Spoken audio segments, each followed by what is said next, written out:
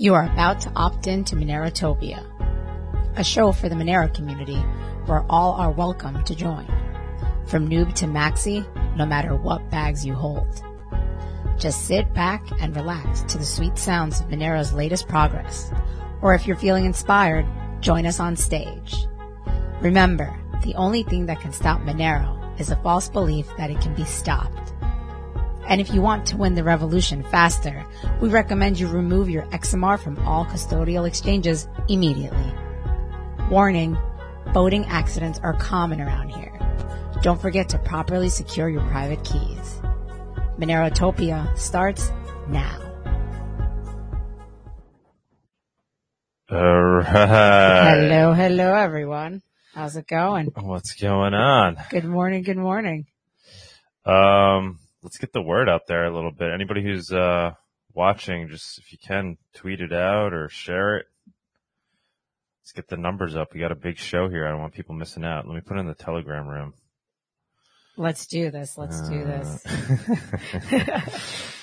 people missing this? Obviously, we'll play the recording. Oh, yeah, you can always watch the recording, but it's so much better live. So much better live. You get to feel it. Experience all the issues firsthand. Yes.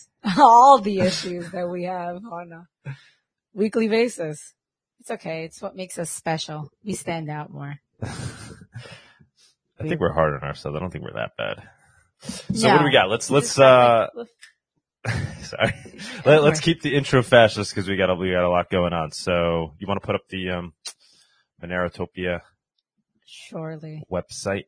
Let's do that. So yeah, guys, Monerotopia, it's coming along. It's going to be in May.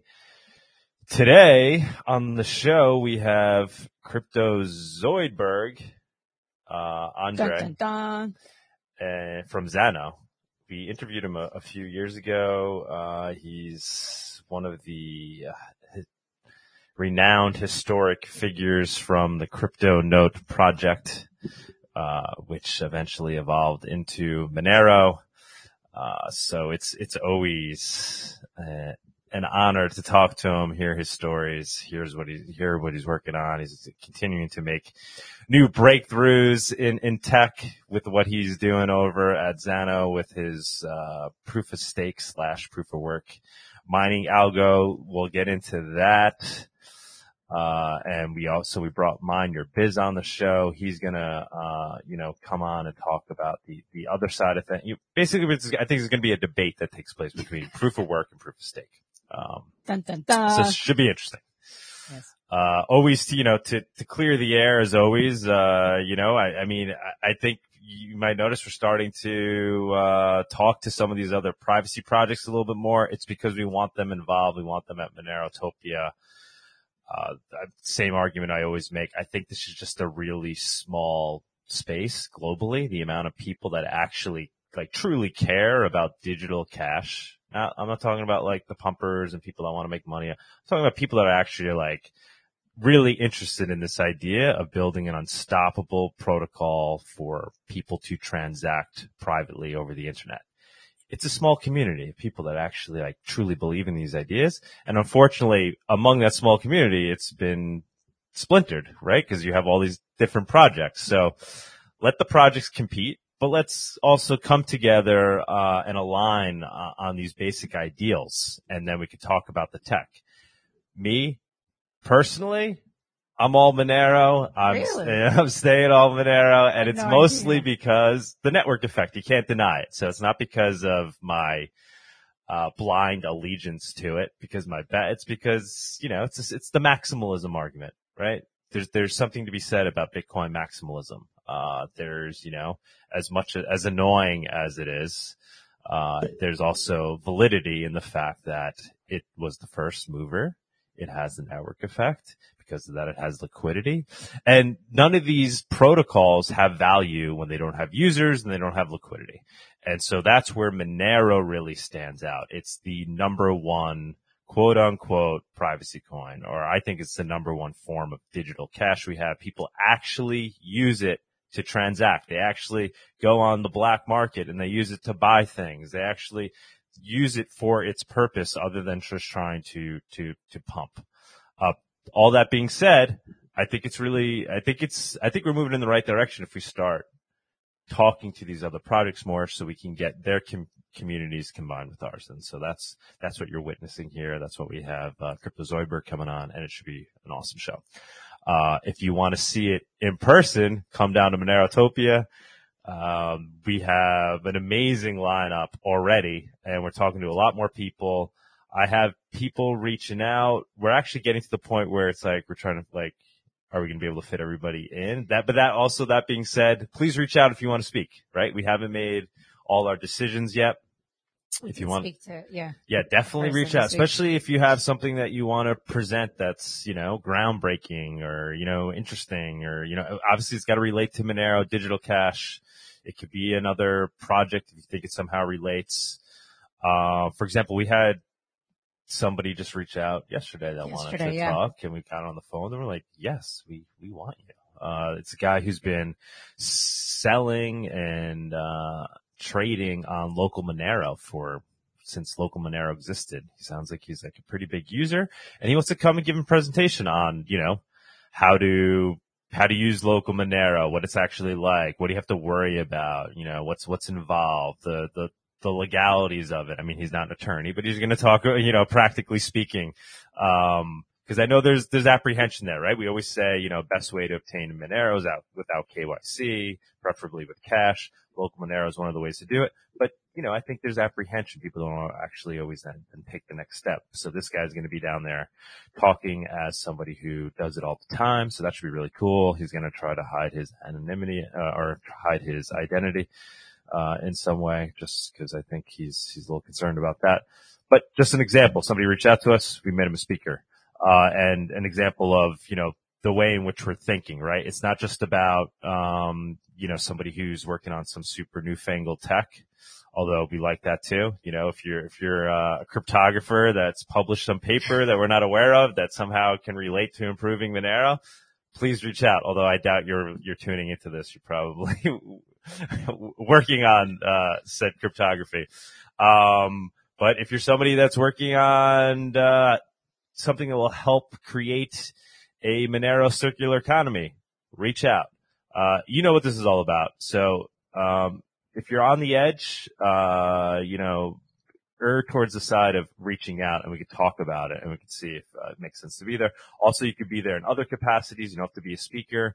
Obviously you could just attend, but you could, have a table. We could give you a table. Maybe you want to present your project that way. So just putting that out there. And last but not least, please spread the word, guys. What's going to make this conference as good as it can be is having the place being packed with people that believe in true digital cash. So please buy tickets. Please tell your friends. Please get the word out to your communities. Maybe you're in more like you're in the libertarian community. Push Monerotopia to those people. They should become they should at least know it exists. If you're in some other privacy coin, whatever, push Monerotopia to those people. They should come down and talk to, digital cash, aficionados. I think I more than covered it. I think you buy did. Your tickets. Yeah. Tell your friends. Please buy your tickets today. And we'll make this amazing. What else we got?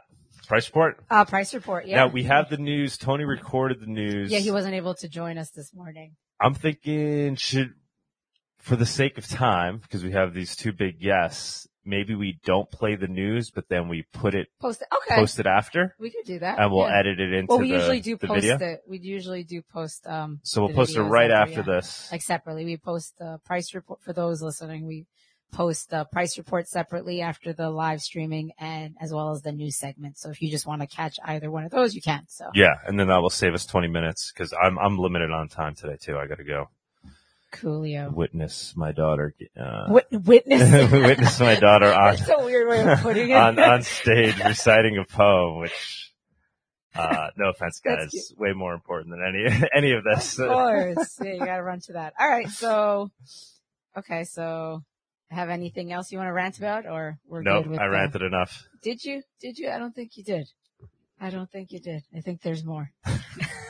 All right. Let's move on to the price segment. The Monerotopia Price Report segment is sponsored by Local Monero. Avoid using KYC exchanges. Buy and sell Monero directly for fiat, peer-to-peer. Aloha, Bobby. Hey, guys.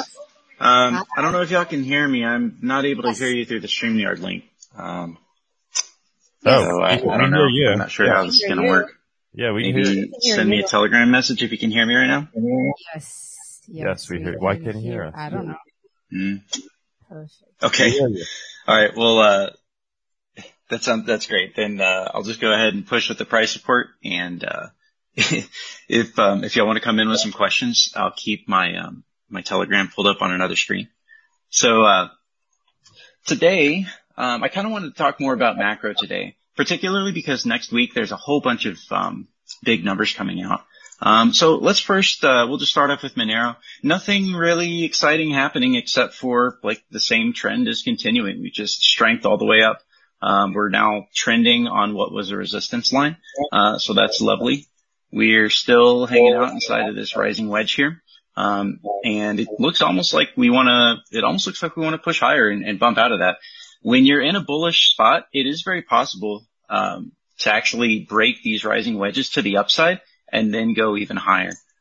That does happen in bull markets. Normally rising wedges are going to be a bearish structure. You're going to eventually break down to the bottom and then go down. But in a bear market, that's, when you see rising wedges in a bear market, that's typically something you want to be worried about. But to me, Monero, XMR BTC is in a bull market. So rising wedges in a bull market can very often be bullish structures and not necessarily bearish structures.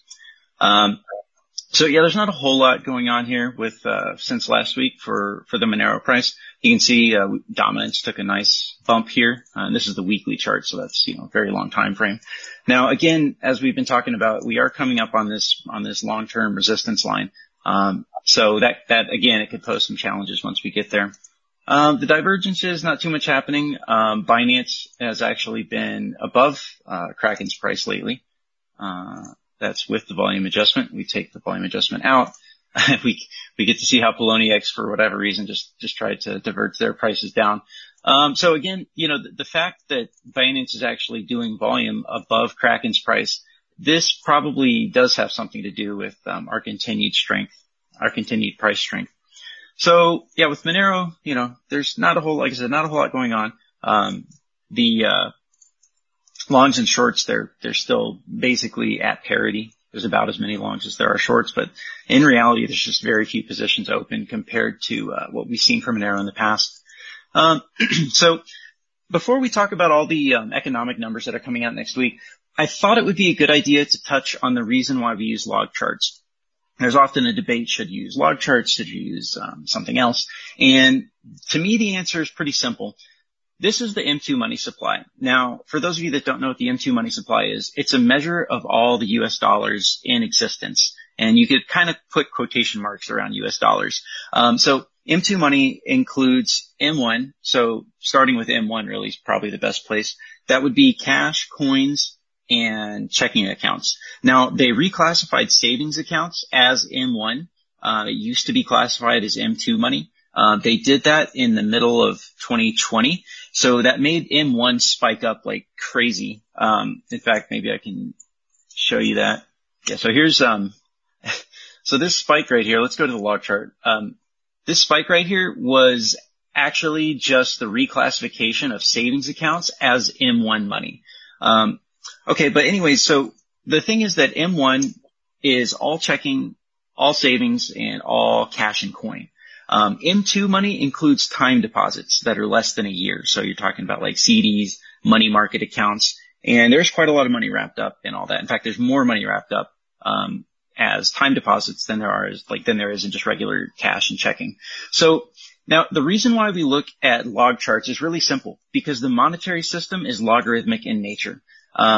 Logarithms are how you deal with percentages. So like in, when you do like basic economics in college, whatever, you'll learn about how these equations are done, and effectively log charts help you deal with percentage increases every year as opposed to, just, natural scale. So the reason that we use log scale is because the economic system itself behaves logarithmically. It behaves as a percentage every year.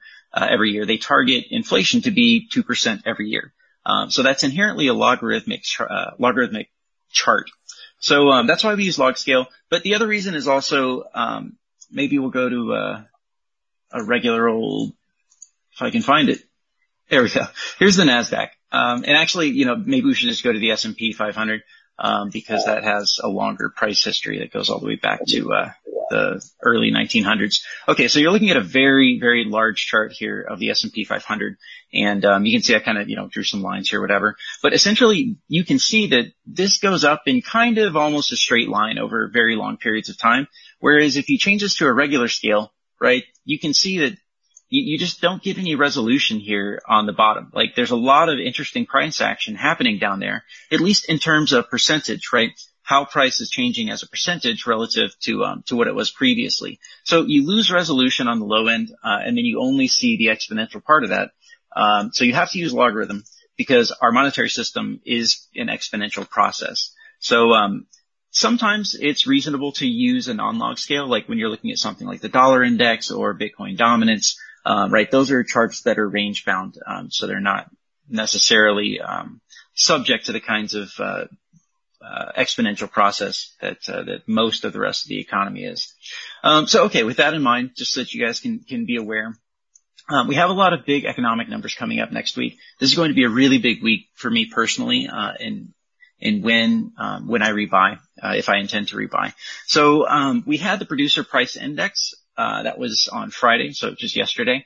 And that's the white line right here. Let me expand that.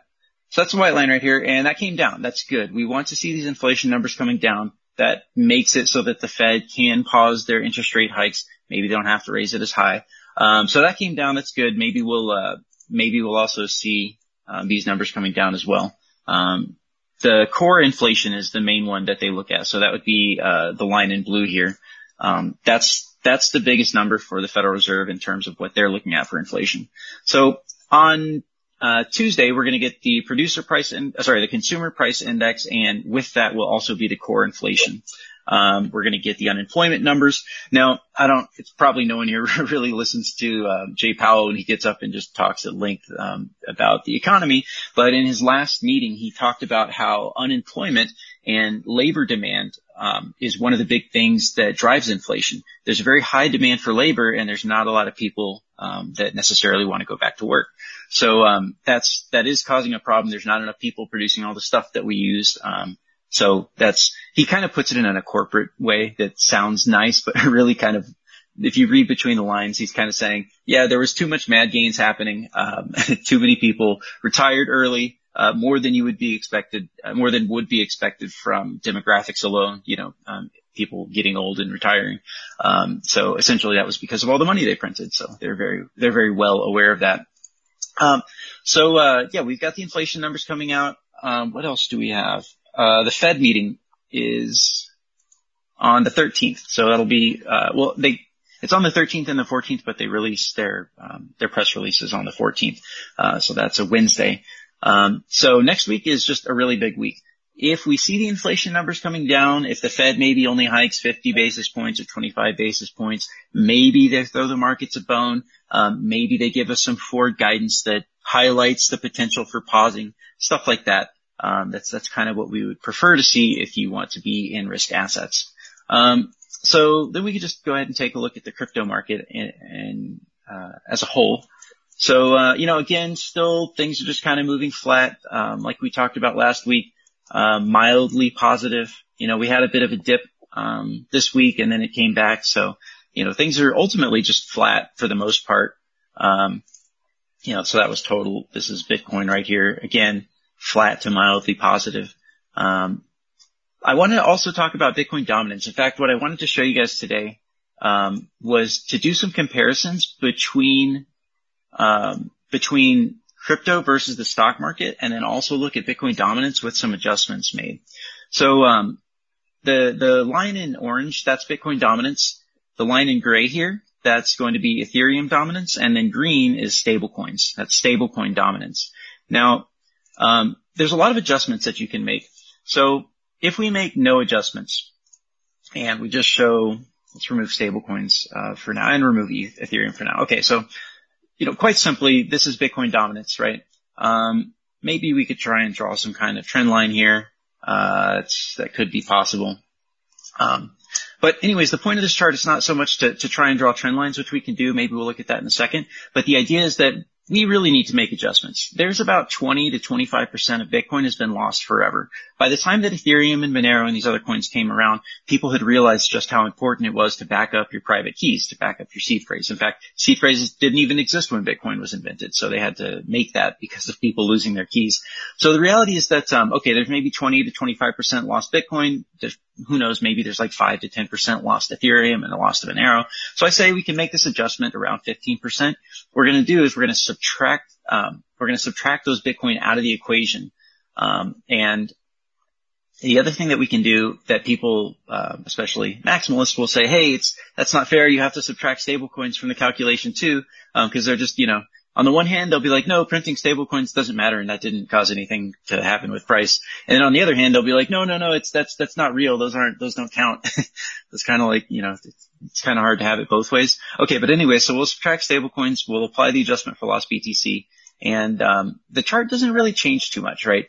Let me do that one more time. It's like that.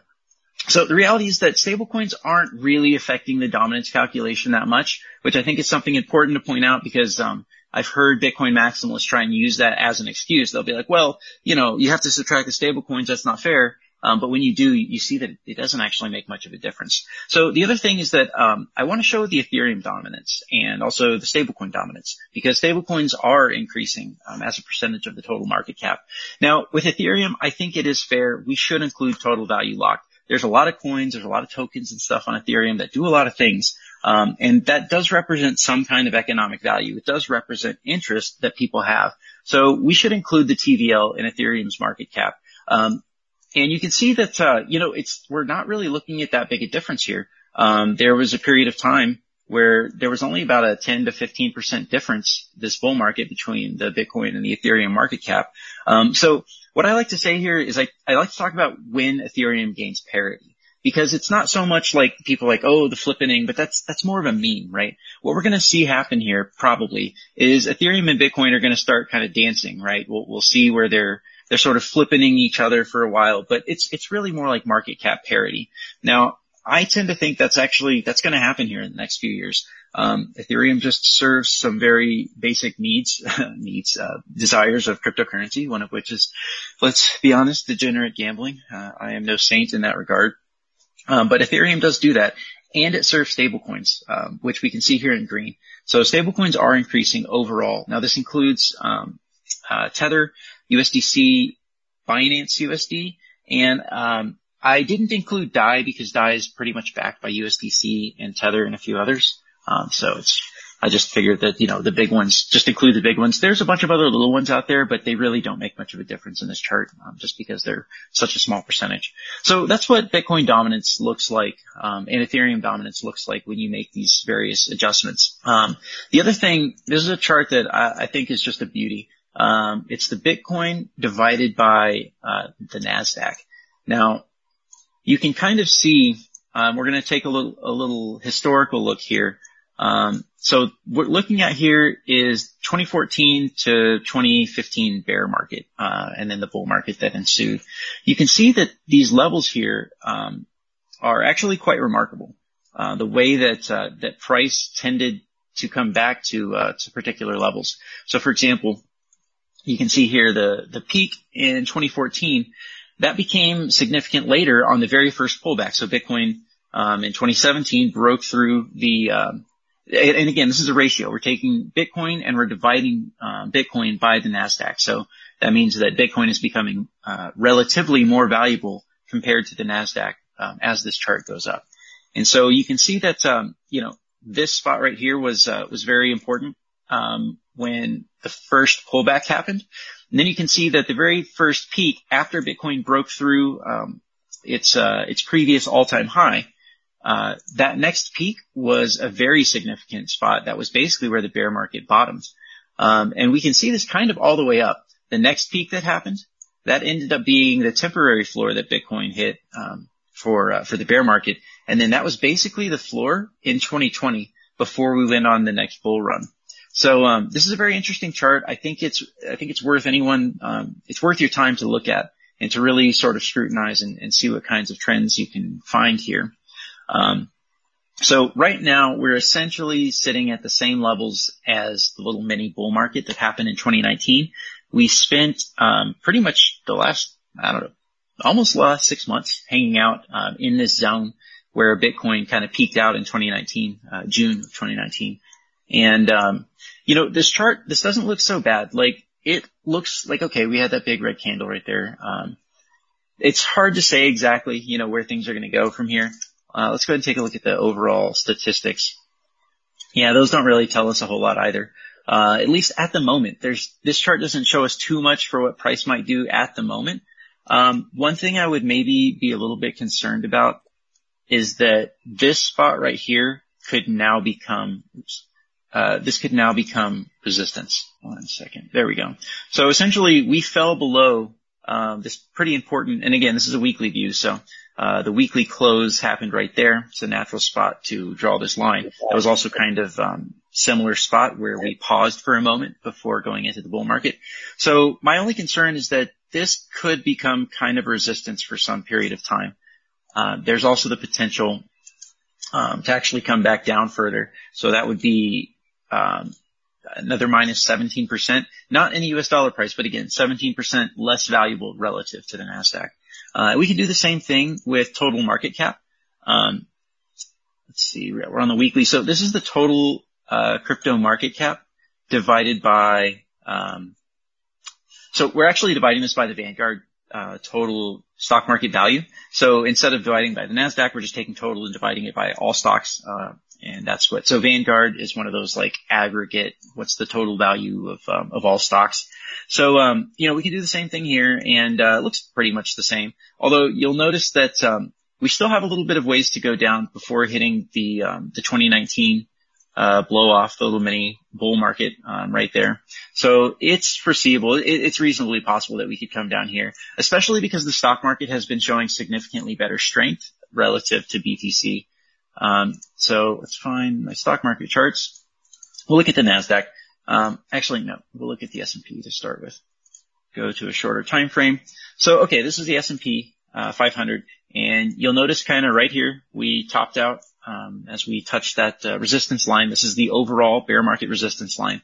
I do think we're going to break this at some point, but I also think that, this is a bit of a rising wedge structure. It's not entirely a wedge. You could draw the line maybe more like that. But at any rate, I do expect us to have one more, pullback.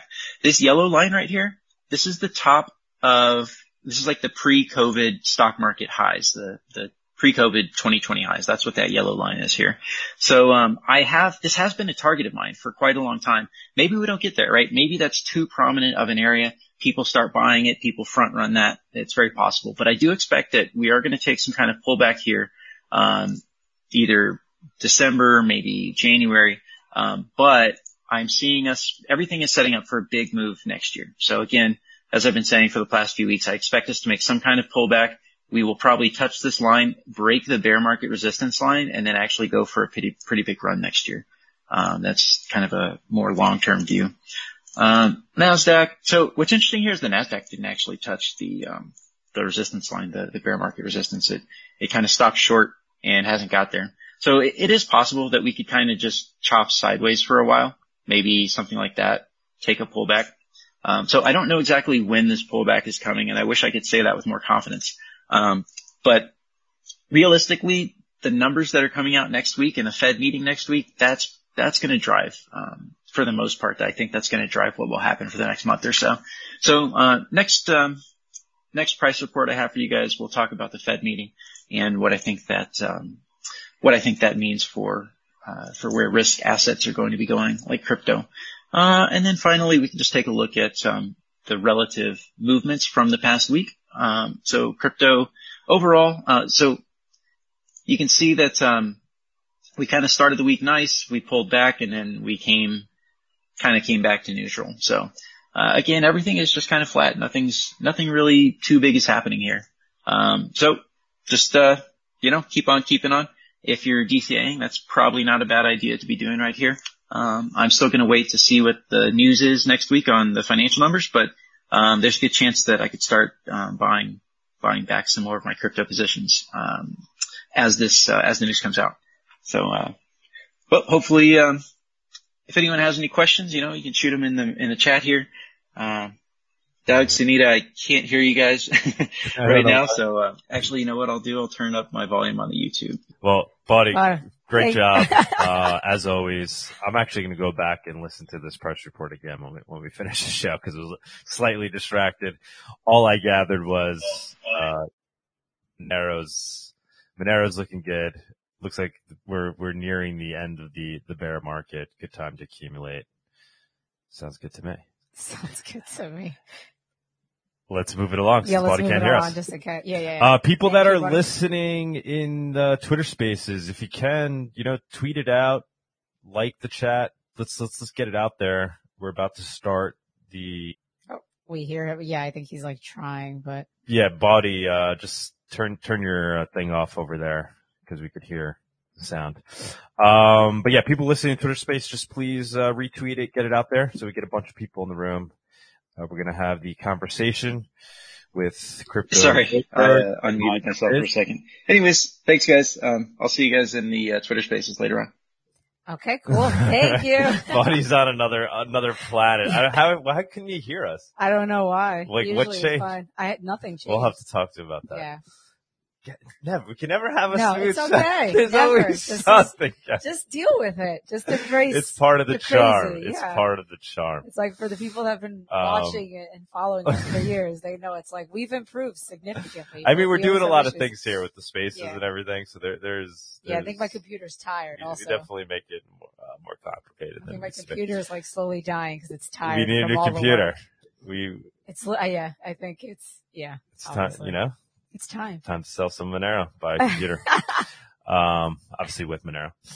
So let's go ahead. Let's move to the guest segment. Let's get it going. Yeah, let's get it going. All right. Sounds good. Let's do this. The Monerotopia guest segment is sponsored by Cake Wallet. Store, send, receive, and exchange your Monero and Bitcoin safely on iOS and Android too. Cake Wallet is open source and you always control your own keys. Oakley dokley. All right. Hi, guys. I muted you, mind your biz. Sorry. You can unmute yourself. I can't. Oh, thanks. So I had already seen I mute everyone just in case. Wow, they're here. Hello. They're here. Yeah, been a while. Andrea, if I recall correctly, it's been a little over 2 years since I interviewed you. It was your first public interview over on Mind Your Biz. Yeah. I appreciate the Monero talk. Right? Yeah. I had another controversial person in the crypto community, one Nicole Grinstead, Nerd Girl. She's kind of a noted, hexagon contrarian, if that's a thing, right? An internal, both apologist and contrarian in the hex community. Yeah, we interviewed you a little over 2 years ago. And I appreciate, Doug, that you did a follow-up interview with Crypto Zoidberg. I think maybe 6 or 7 months afterwards. It was good. Yeah. I don't remember the dates, but yeah, I think, I learned about Andre, I guess, through your interview. So anybody who's not already, are you still putting out a lot of content? Yeah, I mean, not as much as I used to. It's not a regular cadence. I don't take regular sponsorships. But I do, it's because I work in crypto media, right? So I wound up brokering deals for other creators. Any of our people that are watching now that don't yet know you, which I don't think that's the case. I feel like everybody that knows Monero Talk already knows Mind Your Biz, but if you don't, go follow this guy. Thanks so much, man. So I don't think you've ever been on Monero Talk or Monero Talk, right? No, I haven't been. Yeah, it's weird though. Like I haven't been on What Bitcoin Did either. Generally speaking, if there's a Maxi Bent to the show, I am not usually invited. Oh, okay. Yeah. Well, I guess there's a Maxi Bent here, but you're always invited, man. You're more than welcome to join at any time. Much appreciated. I really enjoy your stuff. So we have a huge show here today. I think this is awesome that we got you. This started as a tweet. I think Andre had put out a tweet that he wants to revolutionize Monero, make it proof of stake. And, there was a whole bunch of, back and forth banter. And Mind Your Biz, I think, came on and mentioned that he would be happy to argue why that's maybe not the best idea. And it turned into a show here. So do you guys want to each maybe state, who you are in your backgrounds before we go into breaking down the issue? Andre, go ahead. Yeah, I was just reading the tweets. My Twitter is full of Monero followers. It's somehow Twitter keep suggesting me Monero people, so everything I see in my feed, it's connected to Monero somehow. And I saw the post. I was just suggesting to use proof of stake because I believe it would help Monero a lot. But proof of stake often connected with a lot of mystery and legends, and I always have to fight this. So that's lead to this show, I guess. Andre, please just give a quick intro of yourself, though. I know we're just assuming everybody knows. We mentioned at the outset, but if you just kind of describe yourself a little bit. Yeah, I'm a software developer. I was working on original CryptoNote codebase at the very beginning, and then I left this project that was called Bytecoin. Some people know this way, and launched my own project Bullberry, which I was trying to run. And then I made another project, and we did a coin swap from Bullberry, the project called Zana. It's what we're doing now. That's how we innovate in the privacy. That's what we do. Awesome. And Mind Your Biz, why do you know so much about crypto, man? You're like, you know it all. What's your Ooh, danger, Will Robinson. First off, thank you. You're very, very kind, Doug. As you know, after talking to a lot of people in the space, nobody knows it all, right? Like there's always something more to learn, and the rabbit hole is so deep, and so interconnected. So appreciate your kindness in having me on the show. And it's so funny. Like Andre's humility is exactly what I remember of the interview with him from a little over 2 years ago, where he's like, oh, no big deal. I just helped with the original CryptoNote spec and in implementing the original CryptoNote spec. Just happened to revolutionize privacy coins by accident. So I love that about Andre and being able to chat with him today is really a treat. My background is in corporate training. I worked for several Fortune 50 companies, Microsoft, Google, Samsung, Dell. So being able to do large group training facilitation, have a room full of 50 people or 200 people, 300 people, a small arena full of people, and helping them walk away with key talking points about technology that they need to go either implement or sell. That was what I did for a number of years. And after a particularly strenuous push to get Microsoft Windows 10 delivered, we had the highest uptake of any release of Microsoft Windows to date, the team that I worked with. And in no small part, thanks to our training, the way that we went and won that mind share, it was the fastest opt-in of any upgrade of Microsoft Windows. Well, I'm also kind of a closet free and open source software maximalist. I love Linux. I run Linux at home. And except for when, like on this device where I'm running Mac OS, only using Homebrew, by the way, totally anonymously. But being this sort of free and open source software fanboy, it kind of gnawed at me like, what have I done? As we started to see that there was so much more telemetry that was baked into Windows 10, that as a platform, the OS was kind of designed to erode our privacy, right? And our anonymity. I kind of felt the weight of conscience and was like, oh my gosh, that's kind of evil. Parallel to all that, I had a couple brothers that they created a multi-coin mining pool back in 2013, told me all about it, said, hey, Seth, you got to get on board of this. You got to learn about cryptocurrencies, start with Bitcoin, branch out from there. At that time, didn't have many options, right? It had to start with learning about Bitcoin.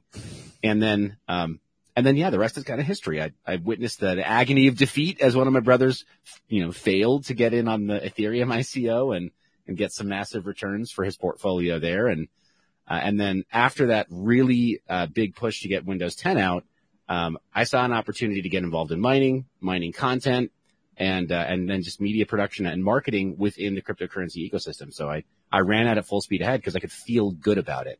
I realized it's roundabout way of explaining my background, but no, that was great, man. So what is kind of your whole, I feel like we'll have to do a separate show as well. I need to get you on a Monero talk, but what is kind of your current take on crypto? Like what are the projects you're most interested in and why? Wow. That's a tough question to answer because you have people, especially now in the so-called build market, right?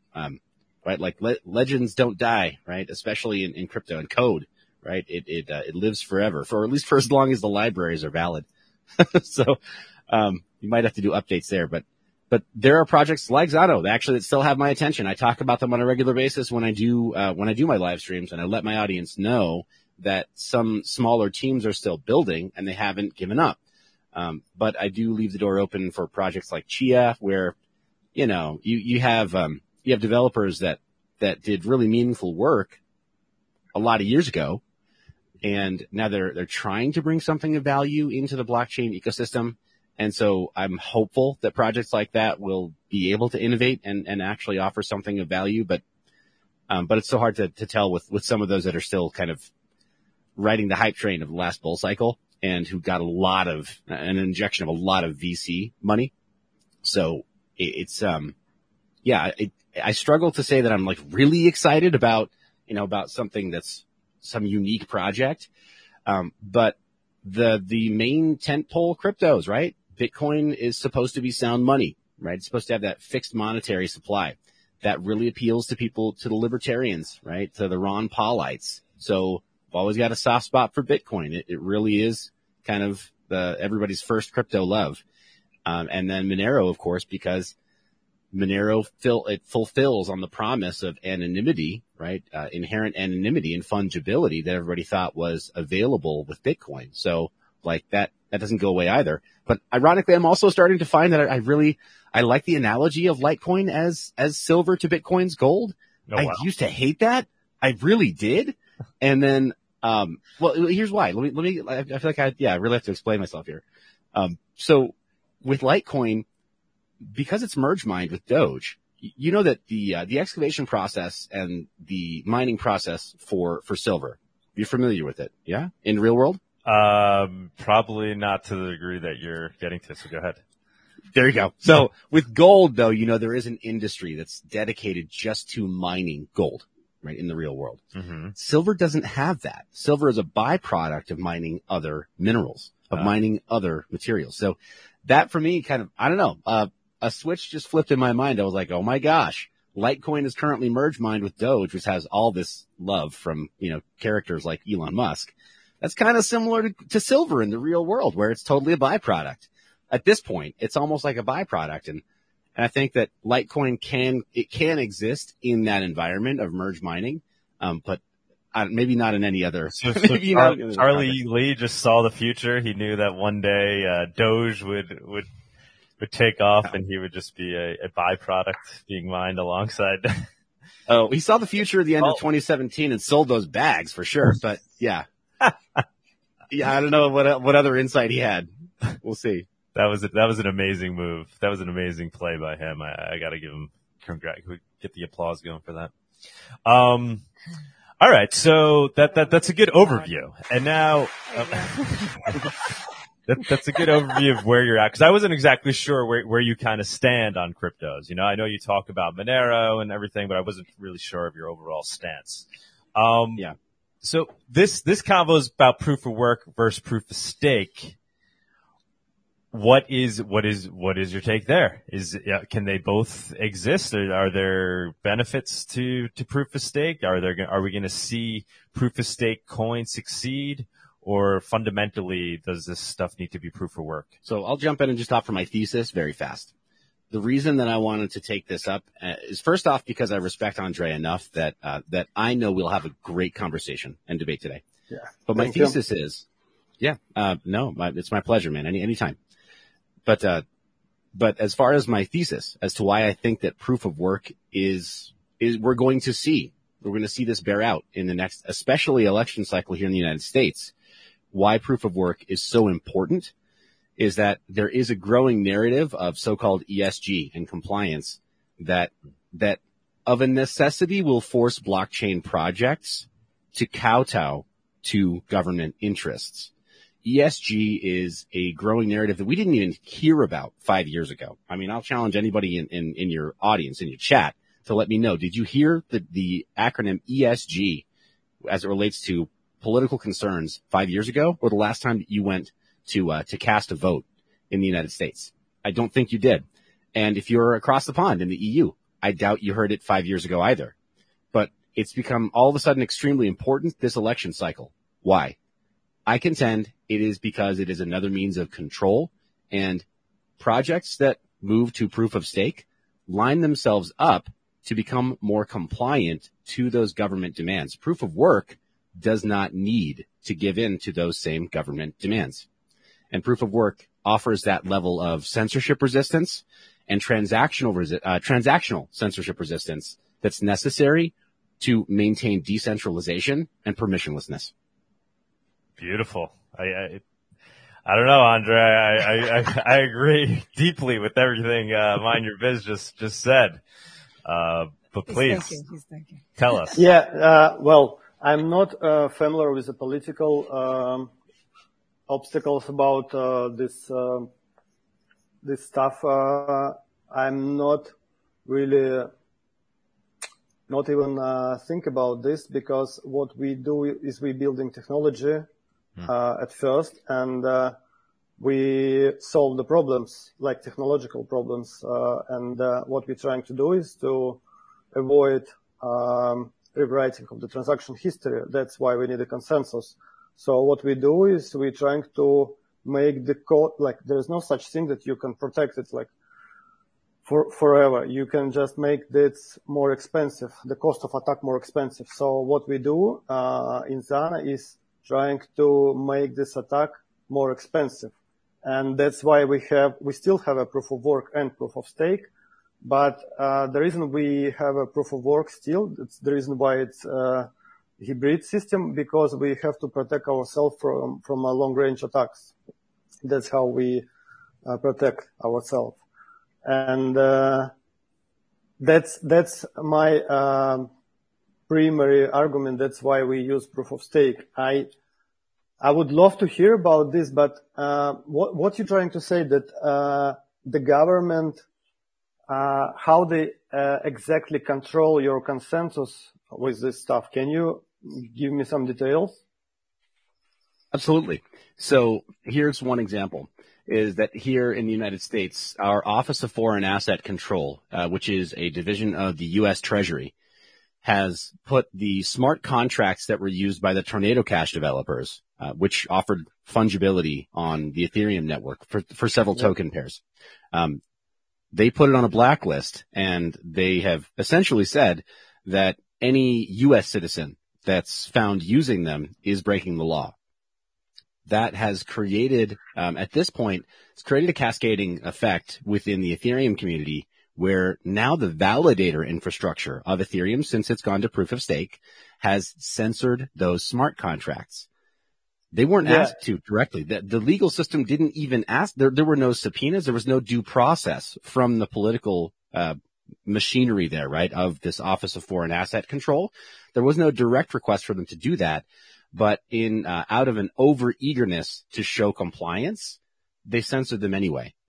And I worry about that becoming a growing trend. And, I mean, frankly, even if they hadn't just volunteered to do that, if the request did come from those government offices, I think that the fact that they already did so preemptively proves that I think it's something like 70% of the validator nodes that have already censored those smart contracts. Yeah. I think if the request came out officially, it would be nearly 100% compliance.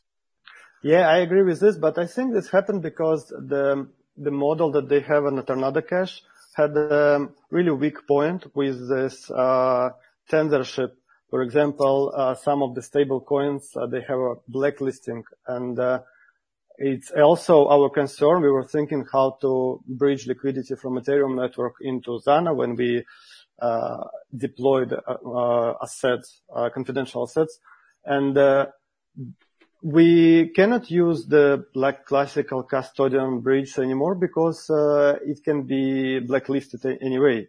So But I still believe it's a problem, like technological problem of Ethereum at this moment, because they have this point of weakness. What we do on our side, we mitigate these problems, like we don't have addresses anywhere seen. We have everything hidden, and the proof of stake, the way it works, nobody knows who confirmed the block, by which amount of money is confirmed. It's everything hidden.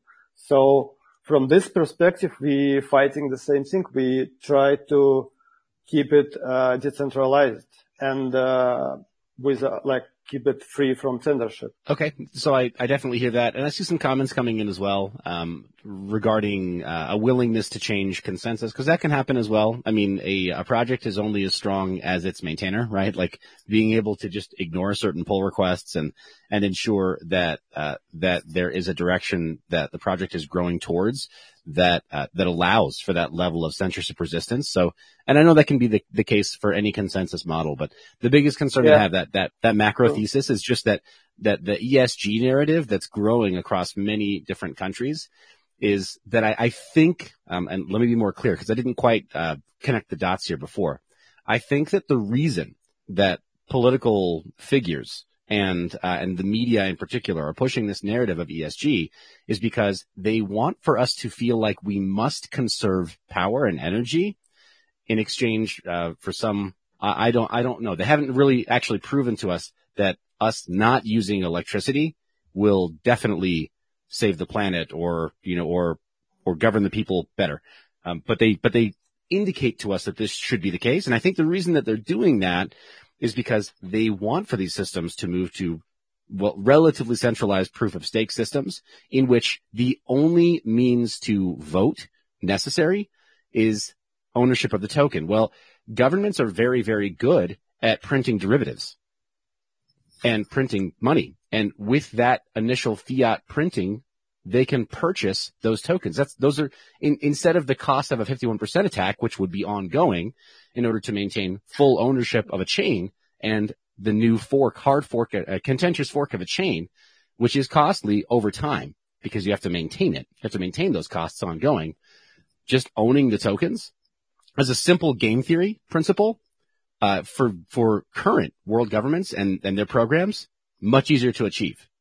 Certainly here in the United States, right, where we've printed so many, like we printed many multiples of the total crypto market cap. Yeah, but then they can print the same money and to buy power rate or power like hash rate or rent hash rate with even cheaper price. It's easier. Maybe.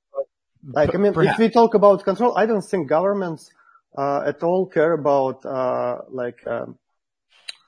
electricity or ecological problems. Honestly, I think they care about control at all. Correct. And from this perspective, I see proof of stake more decentralized than proof of work, because in proof of work you have people, participants who has less skin in the game because they bought or rented hardware. They can mine any project they want, and they just did some investments or rented it. As I told, it's like Uber.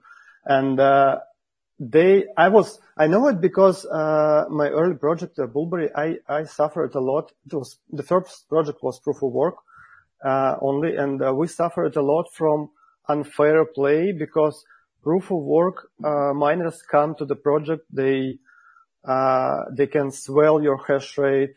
They can commit a double spend and they lose nothing. They just have a profit. While if you have a proof of stake, the coin holders, even like we know that there is nothing at stake problem that Vitalik explained it, but as soon as you have major holders, it's never going to happen because they bonded with the project. If they do something bad to the project, to consensus, they will lose way more. So I see, there is a lot of, bad implementations of proof of stake where people just pretend to be decentralized, but actually they control the network because they have validators, bunch of servers which actually control the networks. And because of this, a lot of people started to think that proof of stake is equal to decentralization. But it's not true. It's not accurate. The idea of proof of stake is just to make holder of the tokens to become validators, to become the participants of consensus. That's the idea. And I believe it gives you more decentralization. Also, from my experience, when you have unfair behavior from proof of work miners, that's where people just they bought some like expensive equipment. They want to make money from this. Of course, it's a business. They go to the pools, and those pools are just managing this hash rate. They see by themselves which are more profitable to mine. They go to these projects, do the mining. And I saw like they've been hurting a lot of projects, especially in the early days when it's been a lot of projects who had a difficult adjustment window like it was on a Bitcoin for 2 weeks.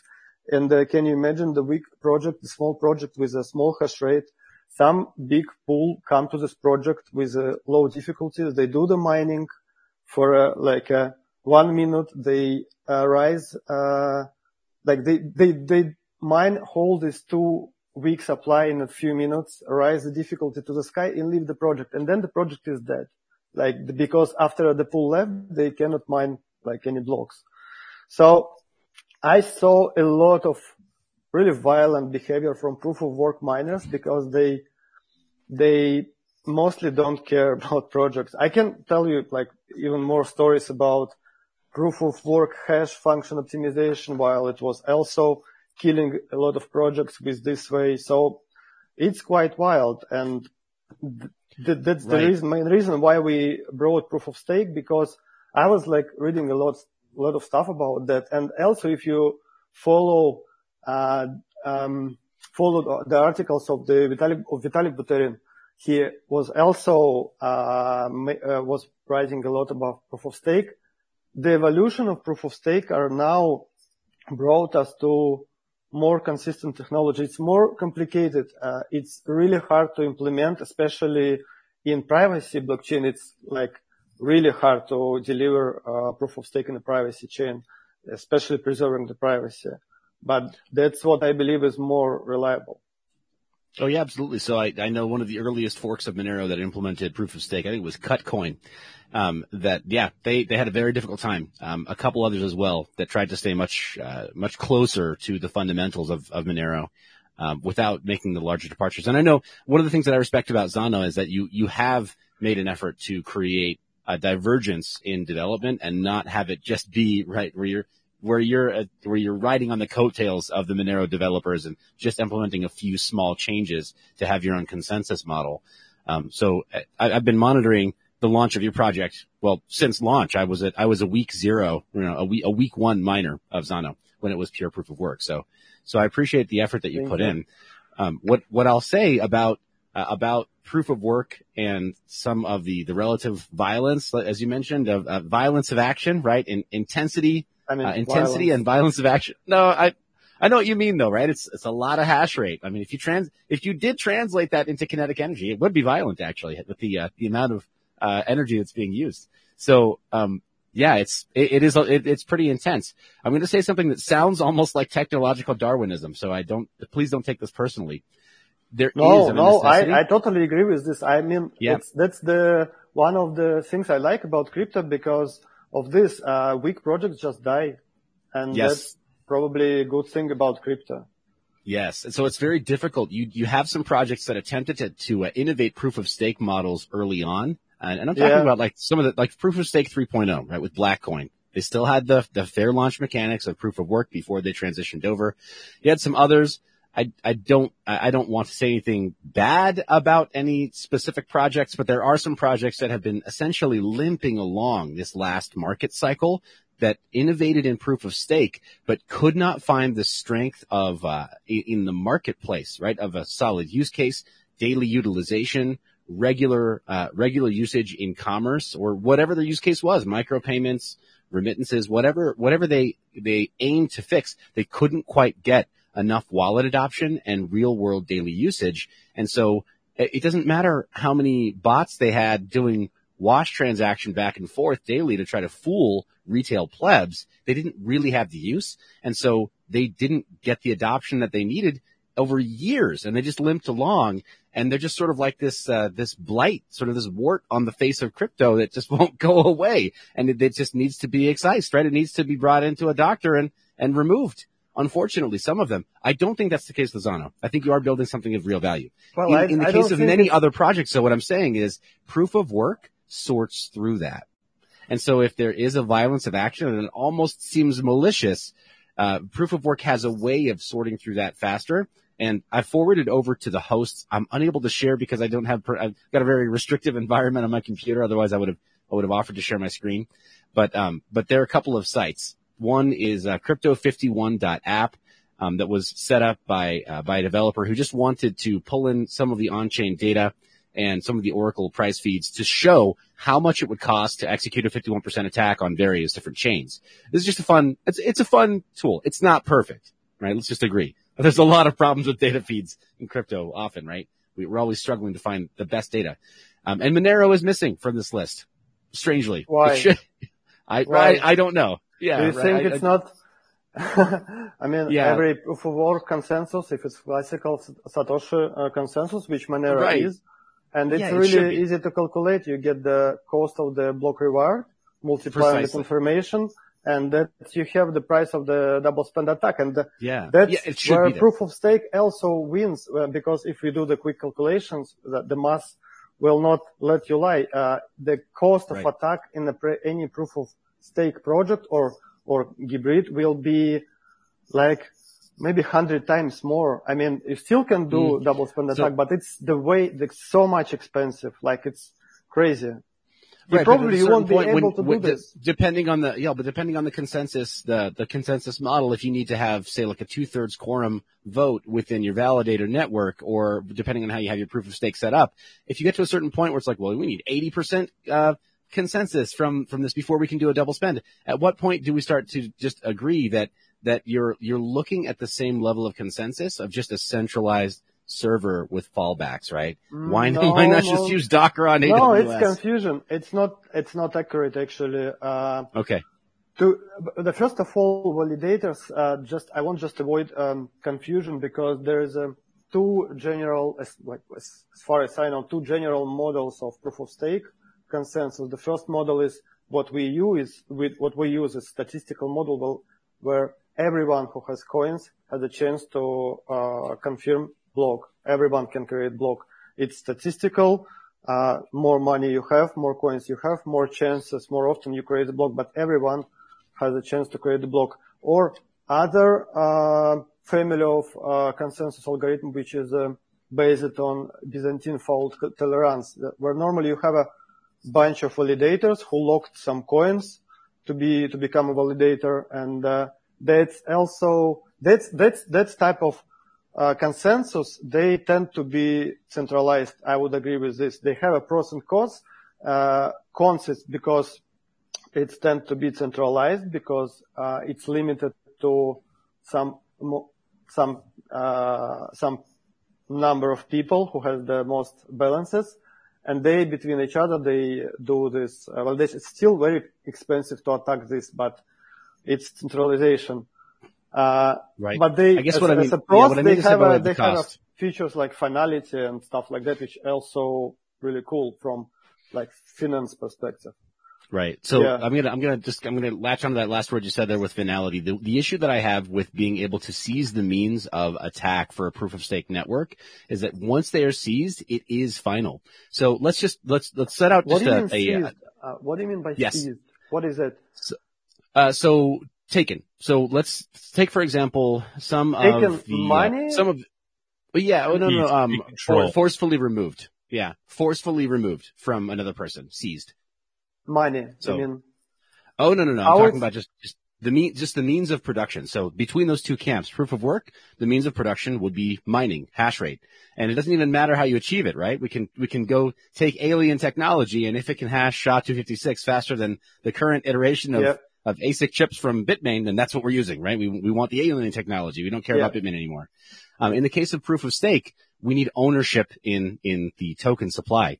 And so the issue that I take with the game theory between the two is that once a foreign actor or a bad actor, whoever it is, it could be a nation state, it could be a mafia, it could be a cartel, it could be any number of people who just have the means to take that, and they don't even necessarily need to buy it, right? They can go to they can go to the whale wallets and say, all right, I've got a $5 wrench, or I've got SEAL Team 6, and I'm going to go and go take your things. Over so much people, like if you have a few hundred major holders in Monero, how it's possible to seize all these people's money? I mean, it's practically nearly impossible, I think. And if we compare this opportunity to weakness of proof of work, I would say proof of work has more chances to be attacked than attack like a bunch of rich people. If you're talking about this, well. Yeah, so I don't know that I've seen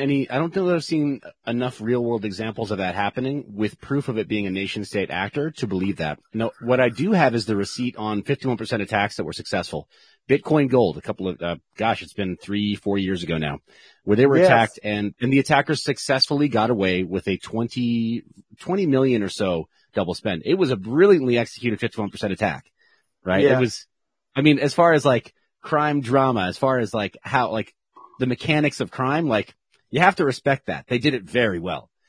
But there aren't that many examples in recent history of 51% attacks being successful on networks like Monero or like Ethereum even in its last throes of proof of work. The thing with proof of work that gives it that resistance is that there's a certain point at which coordinating the hash rate becomes a headache, and then sustaining the hash rate for more than a single double spend attack becomes a bit of a headache. And once you do, it does go into a contentious hard fork, and then the community decides, okay, why did we hard fork? And then why community decides? I mean, community didn't have time. Well, because you're the one that control your wallet. You're the one that controls your wallet. So you just choose where you're going to spend. Normally community won't have a time to decide. What will be decided is algorithms that coded in the core by your team. And the attacker normally, he will learn this algorithm, find the weakness, like typical proof of work. So he create this, chain, overcome it, and then it happened in a minutes. The community won't be able to even figure out what happened because the already took over, because this alternative chain normally getting mined in private. Nobody see it. Then he published it, and all the nodes are in the network are doing reorganization. It's gonna happen in a minute.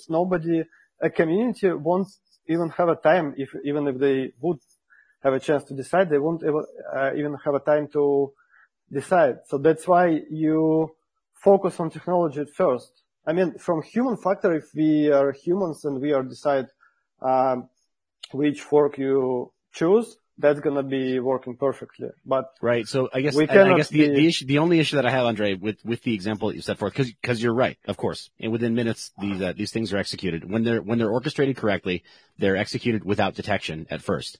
But I mean, I think I'd need to see an example of a top tier proof of work chain suffering from this problem, because I don't think we've seen it in over 5 years. Because it's top tier, because it's more expensive to perform the attack. It doesn't mean, like, we talk about, like, I want to, like, put aside, like a political part. We talk about technology.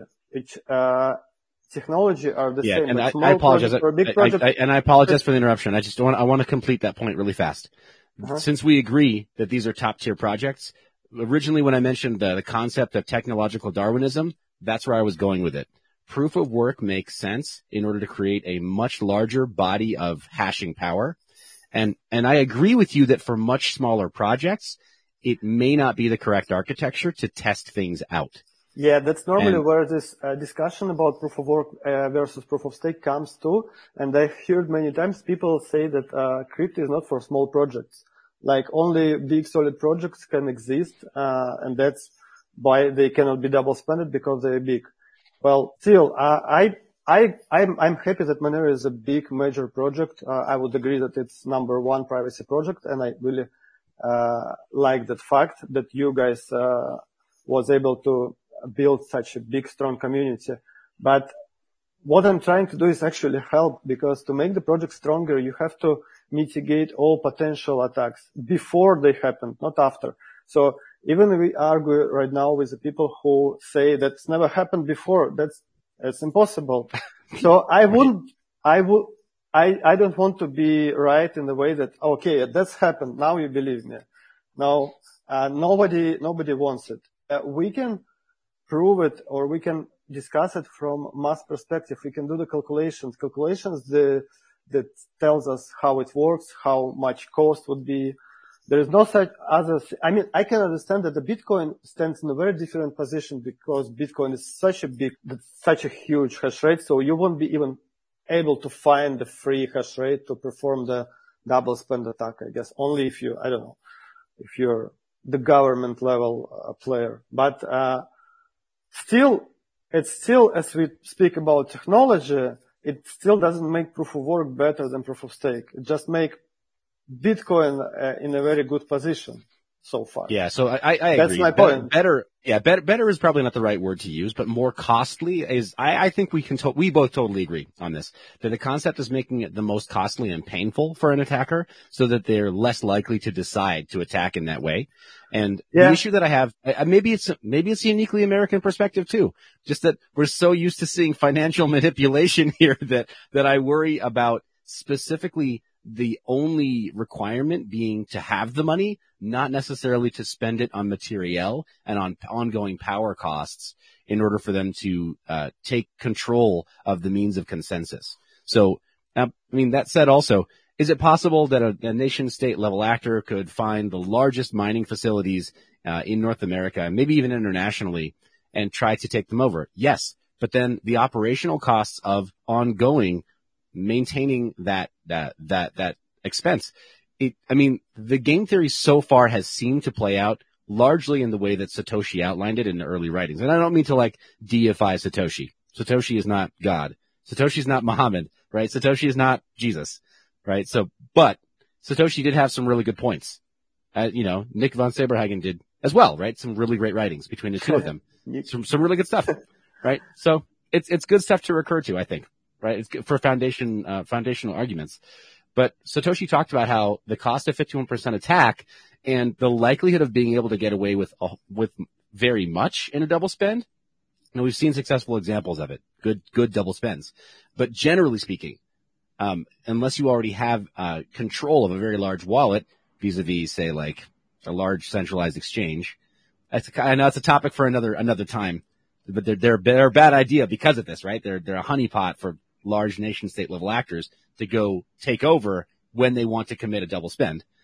But yeah, as far as just even easier, don't you think that's even easier because you have a proof of work, like physical devices somewhere located? It's make it even easier for a government to control it because they just can come and seize it and put the people in a uniform. No, and say, I really don't. You do this, maybe because I'm from Russia. That's where I think that maybe there is a bit of an ideological difference here, because in the United States it's so common for our officials to work with much subtlety, right? To go and knock on someone's door and say, "Hey, we want you to change your opinion publicly," and that's it. Yeah, I'm talking not about opinion, but about physical control. In a physical control, it's way easier if you have a business running on the land of some government. They will be able to they don't even need to buy it, or they just can make a law that gives you some regulation that you have to follow because you're on the land, because you probably registered as a business. So for them, it's easier to put their hands to your, if they want to control it, it's easier if you have a physical hardware, there. Yes. Yeah. So here's where I think we're starting to agree even more. Andre, the issue, and this is the issue that I had with my original thesis, is that here we're hearing a lot of politicians talk about ESG, which is, God damn it, environmental, social, and governance. Sorry, I lost the acronym in my head, but environmental, social, and governance concerns.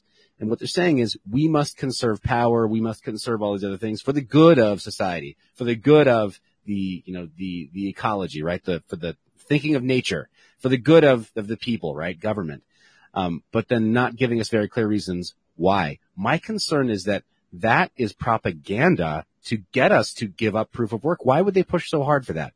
And I contend it's because they've run through their capabilities. They've already modeled their capabilities, and they don't actually have the capabilities to fully take over proof of work networks, but they might have the capabilities to take over proof of stake networks. So they are pushing that agenda.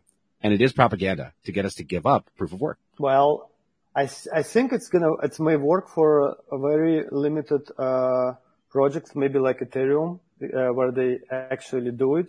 But if we speak about technology, it's not accurate for technology. Technology is not about, like, we just use a wrong example as Ethereum is a wrong reference of proof of stake in terms of decentralization, because they probably sacrificed it to be more compliant because it brings more money into the project. So they decided to go this way, which they do what they believe in. Yeah, okay.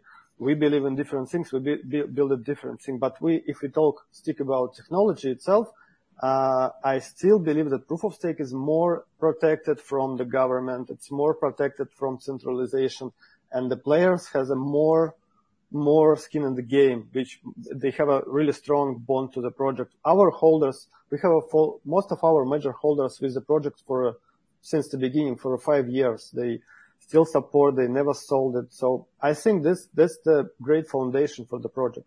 And they help us, they give money, but they cannot control anything actually, because they don't have any real factor to control it.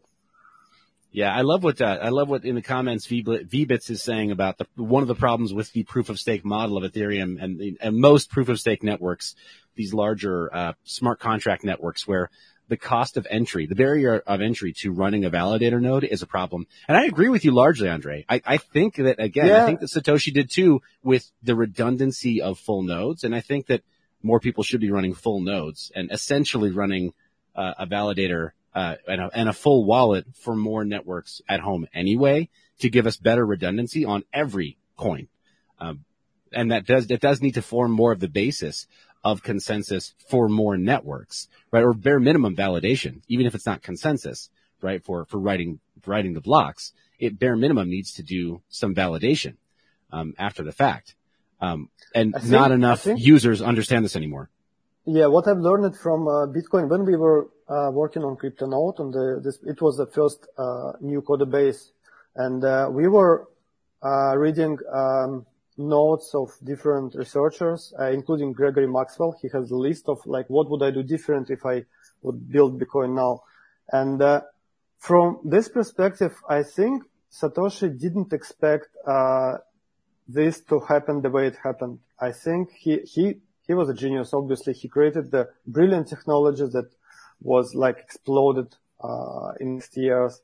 But I think we cannot use paradigm from him, from his original work, because it didn't work the way he thought it's going to be working. You can see it clearly because difficulty. He essentially gave up as soon as GPUs came.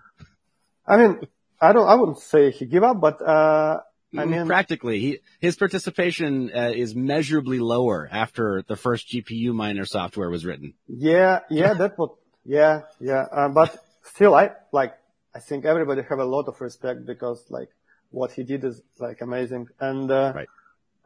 That's why I believe that we shouldn't be stick to some, ideas to keep it like a whole ideas. We have to what we're trying to do is we always try to do calculations and math to figure out what attacks possible, how it's getting controlled. And for a small project, you feel the streets are they're more real. They're really near you. And to protect yourself, you have to think really a lot. That's why we are more vulnerable. We're more sensitive to threats like that. That's why I think if we would be a major 10 projects, we wouldn't care that much about consensus, proof of work, because I want to ask you a question about that in a moment. I'll let you finish, but I want to ask you a question about that in a moment. Yeah. I mean, it took so much job to rewrite core to make it proof of stake, because especially in this CryptoNode family, I mean, developers would understand that because you have to validate to make proof of stake, you have to validate alternative blocks, and you have to validate transactions. And because of the way transactions are made in CryptoNode, you have to reconstruct the alternative history in the core, since this, because you have indexes. You don't refer as IDB, you refer as index. You have to reconstruct. It was so much headache. It was so hard to build it. And we did it only because it was the only way to protect, the user's money. Otherwise, being small project, you can, I mean, even Monero, I think, if you see Ethereum Classic was attacked, they had a really similar market cap as Monero. And, I don't think Monero are in, some, position where you're not threatened by this. I think it's still possible.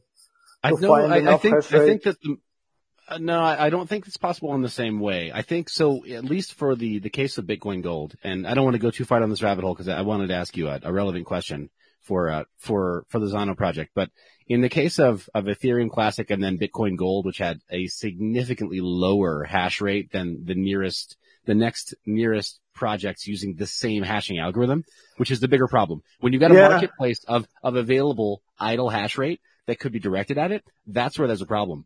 There is no available idle hash rate for the RandomX algorithm that isn't already being used on Monero. Yeah, so that's a good thing and beyond that, as it is, I think maybe one issue among miners, right? We made the joke when Monero moved to RandomX that we're like, okay, cool.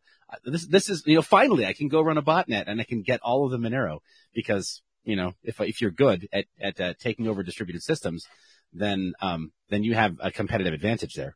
You don't necessarily have to pay for it because, and again, I don't want to deify Satoshi, but Satoshi did talk about this being a vector, a potential attack surface for CPU only algorithms in that, running so-called zombie farms, he called them, right? Of taking over somebody else's, server network and then being able to force it to mine for you. But the question that I had for you, Andre, was if there were the prospect of being able to merge mine Zono with RandomX so that you benefited from the same security, or possibly even beyond that, being able to merge mine with a larger project with a much larger hash rate, a la Scrypt or SHA-256. What would prevent you from making that as a security choice since they're already in production and they're unlikely to change? Absolutely nothing. I think that RandomX is a great algo. I mean, the difference is only that Ethereum, that what we use at the variation of Ethereum PROC is target to video cards, and you guys targeted for CPU. I don't think there is a difference which device you target. It's just basic idea that you target market device, so it's cheaper, so it doesn't make economical motivation to build the ASICs. So because you already are targeted to expensive and a mass market device, which CPU and video cards are both equally same, I think. And I wouldn't say there would be we sure as whatever makes our consensus stronger is greater, of course. Okay, phenomenal. Hey, Doug, I'm gonna throw this at our host really fast. Doug, you heard it here. You can tell the Monero developer community that Andre has said if they merge mine, then maybe Zono would make that change to RandomX. Merge mine with Monero. The word is out. Breaking news. Mind your biz. What? Yeah, I just want to talk a little bit more about RandomX. What is your take on this ideal of one CPU, one vote? Do you think that it works this way? Is that well, the ideal? I think Andre and I will see this. We'll see very, very much eye to eye on this. It's a beautiful ideal, but I think it's a children's story. I don't think that it actually works that way in reality. I think that there are farms. One CPU, one vote is never worked with, as far as I know, in proof of work, but it's amount of hash rate. We always do calculation of hash rates. Doesn't matter how many CPUs you taken, you always measure the work.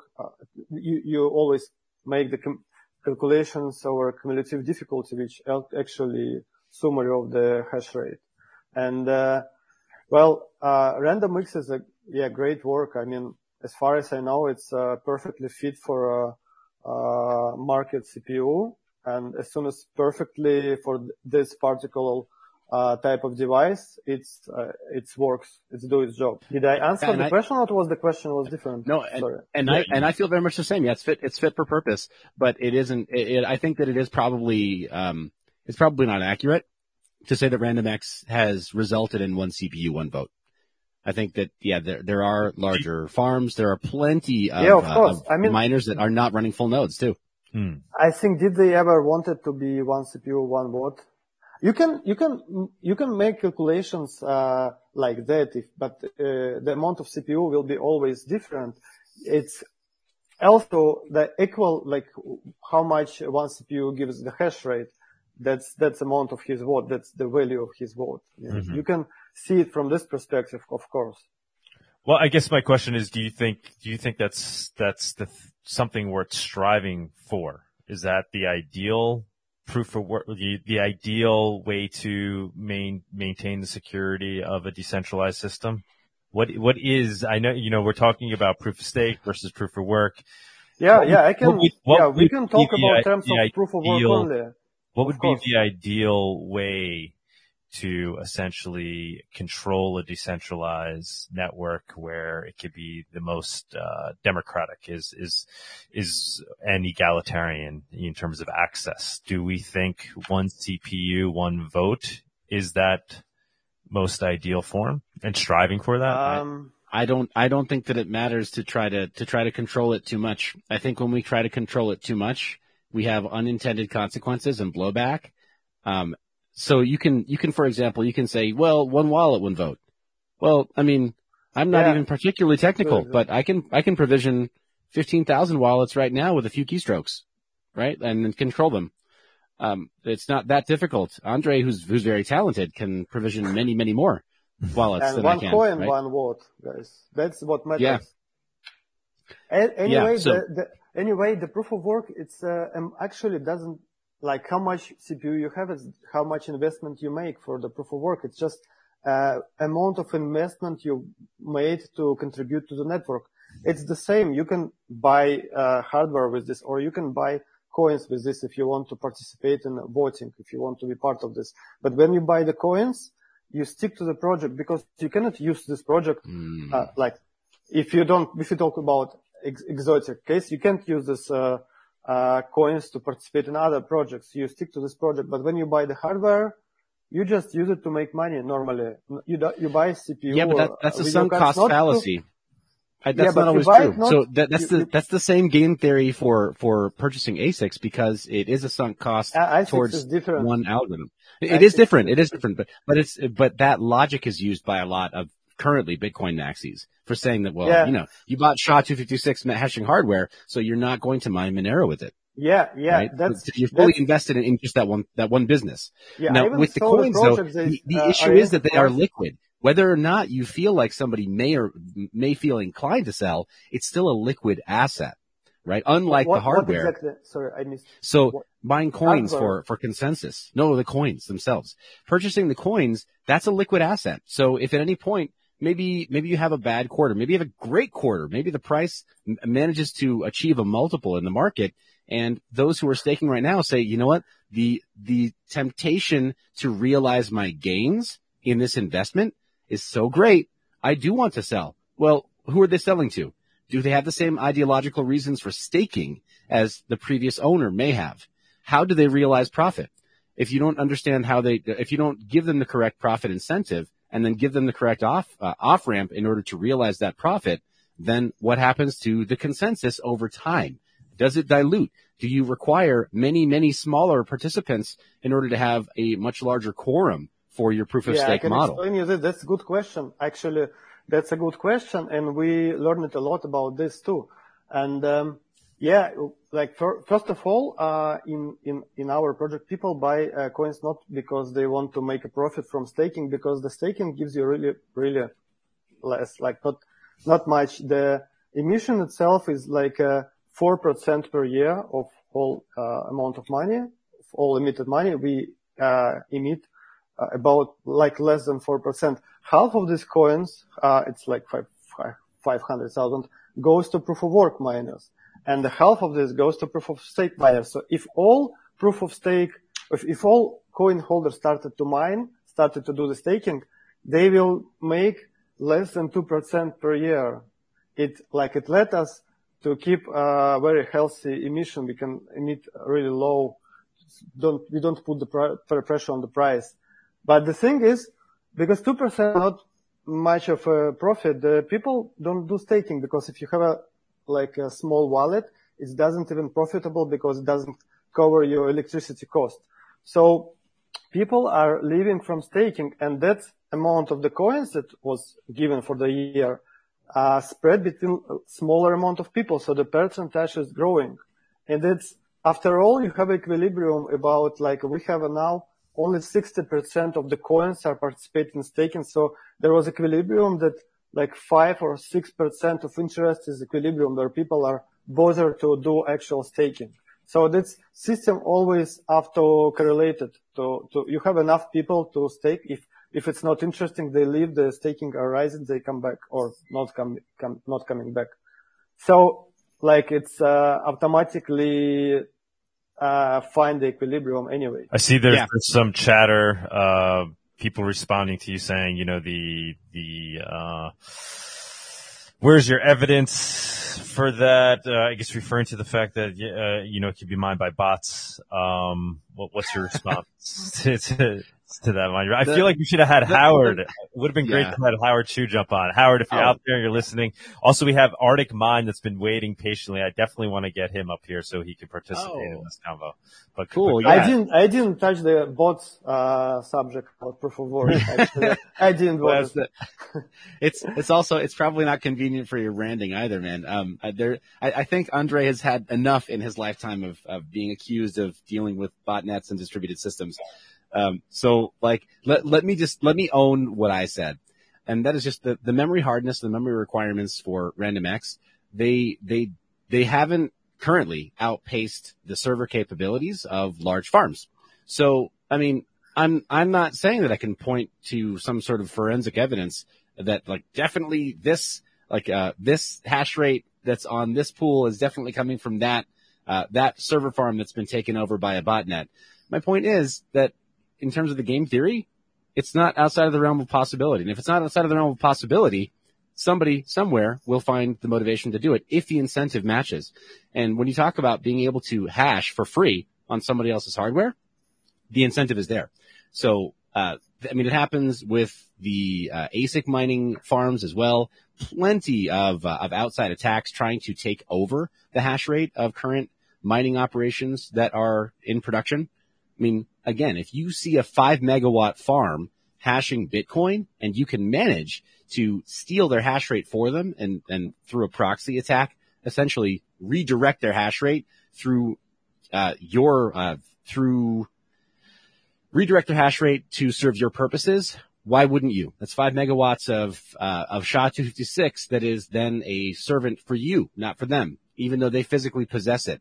Right. So I think we do need to talk about some of those. There are other attack vectors that I think are more likely than, armed men from the government knocking on the door of a 5 megawatt mining facility and saying, we own this now. It's always more subtle than we think. Right. And it's always more pervasive than we imagine. So yeah, I'm not going to apologize for saying that RandomX introduced the possibility, however remote, introduced the possibility for botnets to become a reality in the hash rate for Monero, right, in securing the network. I'm not saying that it's definitely happening, and I'm not saying it's a bad thing. These are adversarial systems. Do you see it as Arctic Mine? I don't know if you saw, I just brought you up. Yes, I did. Have you chime in here? Mind Your Biz. Do you see it as creating a base layer of security? These, potential bots that can mine. Hash rate is hash rate is hash rate, and it's a self-healing system. It's an elastic system. The way that proof of work consensus operates, right? So we can scale up or down in the total net hash for the network. The more we have, the more secure it is supposed to be. And so without putting a value judgment on any nefarious actors who would try to steal energy and hardware utilization from a server operator, I'm not going to put a value judgment on it. It's probably immoral, right? It's probably bad. It's probably wrong. I wouldn't do it, and certainly I wouldn't want to get caught doing it. My point is that it is possible. The fact that there's an 8 gigabyte memory requirement for XMR for RandomX is not a limiting factor for most modern server farms. It's not as limiting as most people believe. How you see I didn't want to talk about botnets, but for me, the botnets are a concentration of the hash power in the hands of people who can act malicious to the project.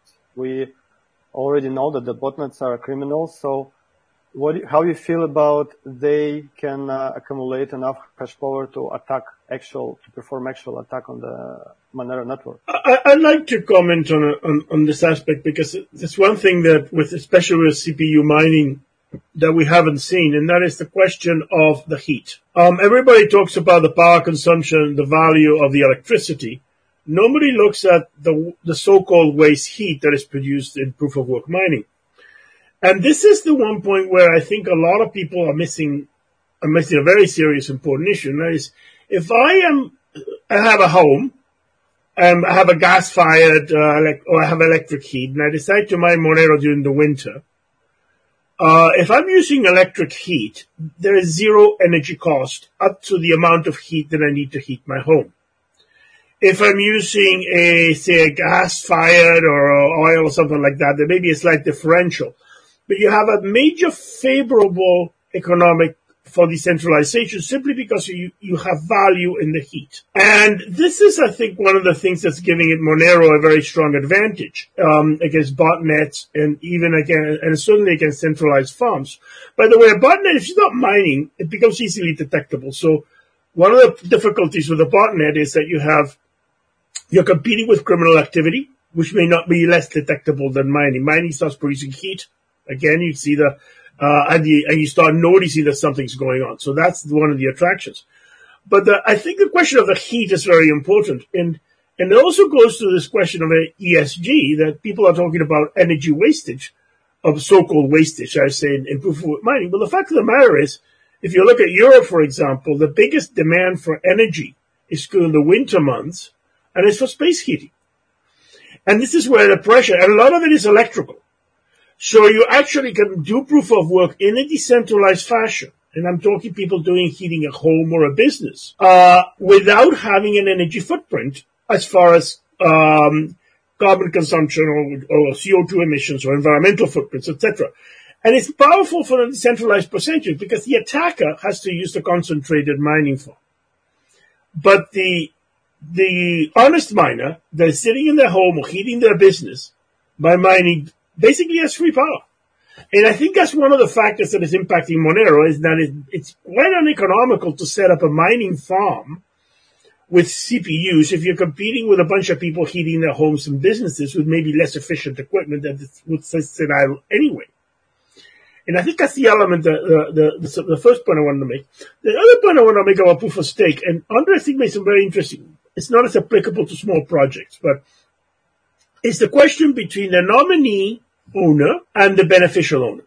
Now, in a small project, you're dealing with the beneficial owner holding the coins. The person who is actually the beneficial owner of that cryptocurrency are sitting in the wallet and they're staking it. And I can see how that can favor a small project. But when you have large amounts of cryptocurrency deposited in centralized exchanges or custodial wallets, these entities by nature are regulated and are obliged entities. They are the ones that are controlling the staking, and they're very, very vulnerable to government regulation attack. And I think Mind Your Biz really hit on this, but I don't think we looked at the deeper question of the beneficial versus nominee owner. If somebody has coins in an exchange, first of all, there's a regulatory attack. Also, the exchange is in trouble. They may want to stake the coins in an adversarial way to the network in order to cause it to crash or to cause harm to the network. I discussed this as far back in 2015, where the allegations have been made in FTX that they wanted to crash certain tokens in order to get themselves out of liability. I've seen those allegations. And so what you have is that you have all these coins that are deposited in a centralized wallet. or an exchange, which by nature has to be regulated, and it's an obliged entity, and then the government can come in and regulate them. And if the government doesn't regulate them, then you have the problem of an exchange going rogue, and they're running into trouble financially, and so they try to harm the network. Now, that's not going to be an issue with a very small project that does not have a large amount of second layer exchange trading. So I think Andre's point is valid there in the sense if you're dealing with small projects, proof of stake is a lot more effective. But when you start getting to the Ethereums, even the Moneros, in size, you have a real problem with these nominee versus beneficial owners. So I used to want to think some of the panel questions or thoughts about this, but anyway, that's sort of my comment.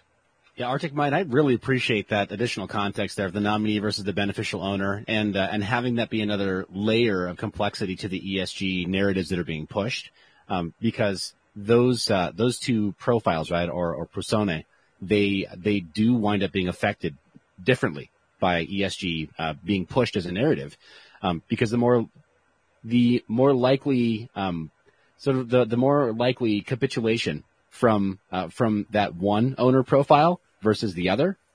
You laid it out so well. I appreciate that, and I agree with much of that. Proof of stake definitely can work for very specific situations and circumstances, but it begs the question at those levels, why not just do traditional fundraising and run a testnet? For a cryptocurrency or a blockchain project, why not get traditional funding and run a testnet to prove your assumptions, to go through and just create adversarial conditions and prove in various ways, and essentially just say, okay, no, we're a White House blockchain shop, and so we're pushing through all of these test suites. We're innovating new test suites to be able to come up with new systems. And then in the end, say, okay, we've gone through whatever. We're at version 0.8 of our test suite. We think we're ready to run a mainnet. And then, yes, you figure out the correct consensus model at that point. But I see way too many projects that have been floundering, and I've been covering them for years now in a portfolio. They've been floundering at below $1 million market cap or below even a $10 million market cap. And if this is the equivalent of, say, like a valuation of a company, you really can't run. I mean, that's like freelancer territory. That's not small business territory even, in terms of a corporate valuation. So I know this sounds very different from the sort of diehard cypherpunk free and open source software, framing of the debate here. But there's a point at which you just have to ask, is it economically viable? Is it economically feasible? And if it isn't economically viable or feasible after a certain number of years, just like with a business, you're probably just going to do better by cutting bait and changing to a different model. Guys, we traditionally try to go to the spaces to get questions from there, but we have so much talented up here talking right now. I don't want to move away from this.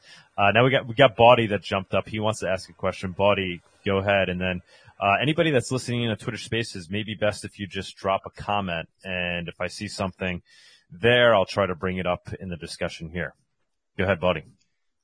Hey, so I had actually quite a few thoughts on this topic. One thing is that I have a hard time seeing much of a difference between proof of stake versus ASICs. Almost every argument that you would make against proof of stake you can just slap that same argument onto ASICs, and it's basically the same thing. With one caveat, the big place that I see is proof of work mattering a lot more is when we're talking about the launch of a network. Because if you're going to go proof of stake directly, how do you decide who gets those coins first? It seems like proof of work is the only reasonable, fair kind of way of doing that. And then, of course, with CPU mining being the most fair way of doing that. I was expecting this question, actually. That's a good point. Yeah, well, and Andre, I think in Andre's benefit, I'm just going to jump in and say, that was exactly the launch mechanic and distribution mechanism that they chose for his project. So I think his track record proves that he agrees with you. And that's pretty cool. It's really cool to hear. So, after you've gotten a certain amount of the coin mined, I don't know, I haven't done any of the math on it, but I'm sure there's some threshold, once you're mining some certain percent or less, you could probably switch to proof of stake. without too many negative influences. Because at heart, so two things. Money is a social construct in general, like just as a very broad kind of philosophy. And these are all social networks at heart. Like that's what these are. And it makes sense, since, money being a social construct.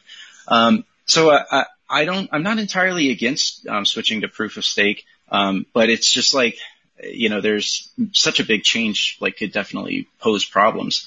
And the last thing I just wanted to bring out is that the whole OFAC and Ethereum thing, they started censoring transactions before the merge, before proof of stake. And that just had to do with miner extractable value and the ability to calculate the maximum extractable value. You basically need to be running a full archival node, and you need to have solid hardware so that you can calculate that within the 15-second block time. Is it 15 seconds? I think it's 15 seconds. Yeah, so people outsource that. Yeah, so people outsource that because you don't want to do that on your own computer, and it just so happens to be that the people that give you the most money, the most miner extractable value, they just personally don't include OFAC transactions. So. Right. And to your point also, I always bristle at MEV being called miner extractable value, because it's another one of these narratives that was pushed forward by the Ethereum core devs, right? They didn't like the idea of just calling it maximal extractable value, and acknowledging the fact that it was third parties such as pools, not miners themselves, not the hash rate providers, but it was pools and pool coordinators that had the necessary infrastructure, as you said, to be able to operate within that 15-second nominal block time. So, yeah, there's all kinds of manipulation in Ethereum. I agree. It is not a perfect project. Far from it. And with the censorship that went on by some of those parties, you're right. They had what they felt was an incentive to censor and to earn their fees some other way. I mean, if you can arbitrage value without having to provide any yourself, again, that's strong incentive. And it's not illegal. Wow. Now it's not even immoral, right? To just arbitrage value without providing any. MEV was probably a big mistake. But when you have a gas fee marketplace system, it's inevitable. Well, yeah, it was definitely completely unavoidable. One thing I would say about Ethereum is that the block time so low, 15 seconds, you raise all sorts of other problems with what they call uncle blocks. And like I still remember in Monero when we went from 1 minute to 2 minute block times, which I think 2 minutes is very close to optimal. One of the main concerns, of course, was often blocks. And Ethereum has massive, we call them uncle blocks, a structure around that. So 15 seconds is really pushing it. You're starting even to get into relativistic effects, just on a worldwide network. I'm kind of of the feeling that Monero is pretty well at the limit with 2 minutes. That's what you could do in a decentralized network. And then once you start going significantly below that, you're going to run into problems. Does that change at all with bandwidth improvements on like global bandwidth? Well, it doesn't matter because global bandwidth is not your limitation. Your limitation is relativistic effects. I mean, you're going to get to a point if you start going to a second, just on the distribution of the blocks, you're going to have the problem that it takes 500 milliseconds just to send data across the world through fiber optic cables, and that is not going to change because you're dealing with the speed of light limitations in fiber.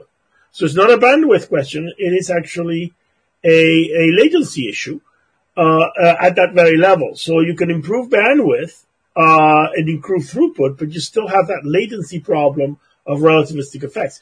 Like I actually even learned about this when I signed up for the tickets for the Chaos Computer Conference in Leipzig in Germany a few years back. If you're in Canada, you have 150 millisecond disadvantage over someone in Europe. And I was kind of very successful in getting tickets, but a high fiber optic connection and everything. But you're leading with that server latency, which is in the, 100 milliseconds, range, 200 milliseconds, you start to get into the range. So that alone is a fact. Yeah, I love that you're bringing this up as well. I saw Andre kind of smirk about like, nominal block times and et cetera. Yeah. I did just for kicks, I think it was maybe 4 years ago, where I forked not Bytecoin, but Turtlecoin, with Rocksteady, rest in peace, who talked about that as far as like, we just did a little hands on. He was very generous with his time because I'm technically a layperson, but we forked a crypto note live and had to choose what our block time would be. 2 minutes does seem like, any lower than that. And at least as a complete layperson, you're not prepared to guard against any adversarial attacks against your network either. Like so many additional factors, come into play with having your block times be too low. Yeah.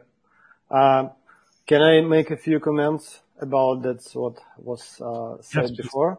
Yes. Yeah, first of all, I'm glad that's been, actually, I was expecting the strong points against proof of stake, which was never said, but was mentioned by ArcticMine. The really good point is when you have exchanges, centralized exchange, they can create a big concentration of the coins, and that could be a weakness point of proof of stake, which that's the good argument against proof of stake. I would agree with this, and that's first of all, Zana is a small project, and the second, Zana is a privacy project. Exchange not really, they hesitate to list us, so we don't have much exchanges, and I think it's gonna be getting worse. But actually what we're doing is that we're trying to build DeFi inside Zana because of this, because we think it's exchanges will be pushing us out from listings, and it's more safe for proof of stake to have your own decentralized system that provides and generates liquidity inside it. I think that's important to mention. And also was a great point about initial distribution. And that's also a valid point about proof of stake. So where you have an initial distribution, and then people who reach gets only richer and richer, and people who get less money, they have no way to get more, because the all goes to fractions. And that's a really valid point. And we ourselves as a project, we are not in this position because we have a history with the proof of work for a long time. So initially, a lot of our coin was distributed with the proof of work. No one questioned this, but I agree as we talk about proof of stake as a technology, itself, it's valid point, and the initial distribution should be done in a smart way to avoid this. And second, the staking, the global profitability, the global interest should be as low as possible, as low as possible to keep network secured by, it should not be significant effect to make people who already own money more rich and more rich. That's what we also was trying to achieve in Zana. We put the really small percentage, so people who do staking, they not making much money from this. They just do the contribution to the network. That's I think important points to mention. Hey, I have a question about a way that you might try and do proof of stake, so that, you talk about if you can amass a significant amount of funds, then, suddenly maybe you can start taking over the network. Could you do something where you incrementally reduce the block reward for for wallets that are larger and larger? Now I know that you would, hypothetically you could just divide up your coins, a bunch of different wallets, but you also start running into cost there when you have to do transactions with, say, 10,000 different wallets, when you're trying to deal with, when in reality you're a whale and you're just trying to divide that up. Would that be viable? Is that something that could be done, or is that kind of not realistic? Sorry, what is the question? Just offer an opinion here. So I know you're asking Andre about specifically how he wants to craft his project, but I'm going to offer some pushback to that idea, Buddy. That's functionally a tax on success. That's a tax on having large holdings. The libertarian in me is very much upset at your suggestion that larger wallets should receive fewer rewards just because they've amassed more coins. Anyway, just. Sorry, I didn't get what is the question? Can you repeat it, please, or rephrase it somehow? I didn't get it. So the idea, one of the problems with proof of stake, it sounds like if you have a single wallet that's amassed a significant percentage of the coin, that, they could essentially control the network. They could start earning more and more rewards faster than everyone else. So then a design, just an idea, brainstorming. Could you make it so that stakers, as their wallet size grows larger and larger, they actually get incrementally less and less reward? So maybe if you have... We actually have no idea the network has no idea who has how much money. There is no such thing as a balance as it's in, for example, Ethereum. It's mentioned that anyone then can split the funds into 10,000 different wallets, which would also work if we would have such a system. But in our system, there is not even possible to figure out how much on the balance, same manner, how much a particular wallet has on the ballot. All it's based on the probability of finding blocks depends on the value amount on the output of transaction. That's interesting. So you're able to maintain the hidden amounts feature, but without actually having to reveal the amount for stakers. Yeah, that's second developer who is working with me. He figured this out. That was like a magic. I couldn't even believe that it's possible to do this, but we did a review. We did also consulted with Sarang Netter, ex-Monero mathematician. He also helped us. Koi did a lot of help on this too. Yeah. Koi helped us to come up with a more optimal solution. Yeah, that's magic, but that's how it works. And that's really great. It's not compromise your privacy. So if Monero ever consider to implementing proof of stake, we would be more than happy to help in any way we can do. Whatever you want to say about the question of the large wallets, the problem is not a large wallet, because in a proof of stake environment, the large player has a bigger stake if that is actually the beneficial owner. The problem is that the network has no way of determining or detecting whether you're dealing with a nominee or you're dealing with a beneficial owner. And the nominee, in some situations, even without involvement of government, can be very adversarial to the network because the nominee might be short in a big way. And that, I think, is the concern that we have to look at here is how do you detect whether or not that at the network level that owner is a nominee or is a beneficial owner. What is nominee? Nominee, it would be, for example, an exchange. Like if I deposit Monero with XYZ, with an exchange, and that exchange then, I use Ethereum as an example. I would deposit Ethereum in an exchange, and that exchange then takes my Ethereum, which then now become the nominee owner of the Ethereum. I am the beneficial owner of the Ethereum. So then they stake it as a nominee.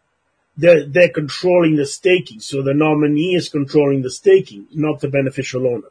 If you have a self-hosted wallet, you have your own wallet, the nominee and the beneficial owner are the same. But with an exchange or a hosted wallet, a custodial wallet, you put that funds in trust with the exchange. The exchange then becomes the nominee owner of the cryptocurrency, and they're the one controlling the keys and staking it. And that's where the problem arises. Because the nominee may have very adversarial interest the nominee has adversarial interest to the network, with the beneficial owner might not. And the biggest problem that I have seen with this is that if in a situation where the exchange runs a fractional reserve on the asset, and then that nominee has an interest in to stake the coins in order to harm the network in a destructive fashion. And that's really, there's no way the network can detect that. So it's not about size of wallet. I think that's a big misconception to look at it from the point of view of the size of the wallet. The problem is who's ultimately the beneficial owner of that asset. And that the network can't detect. Yeah, I agree with this. That's a great point.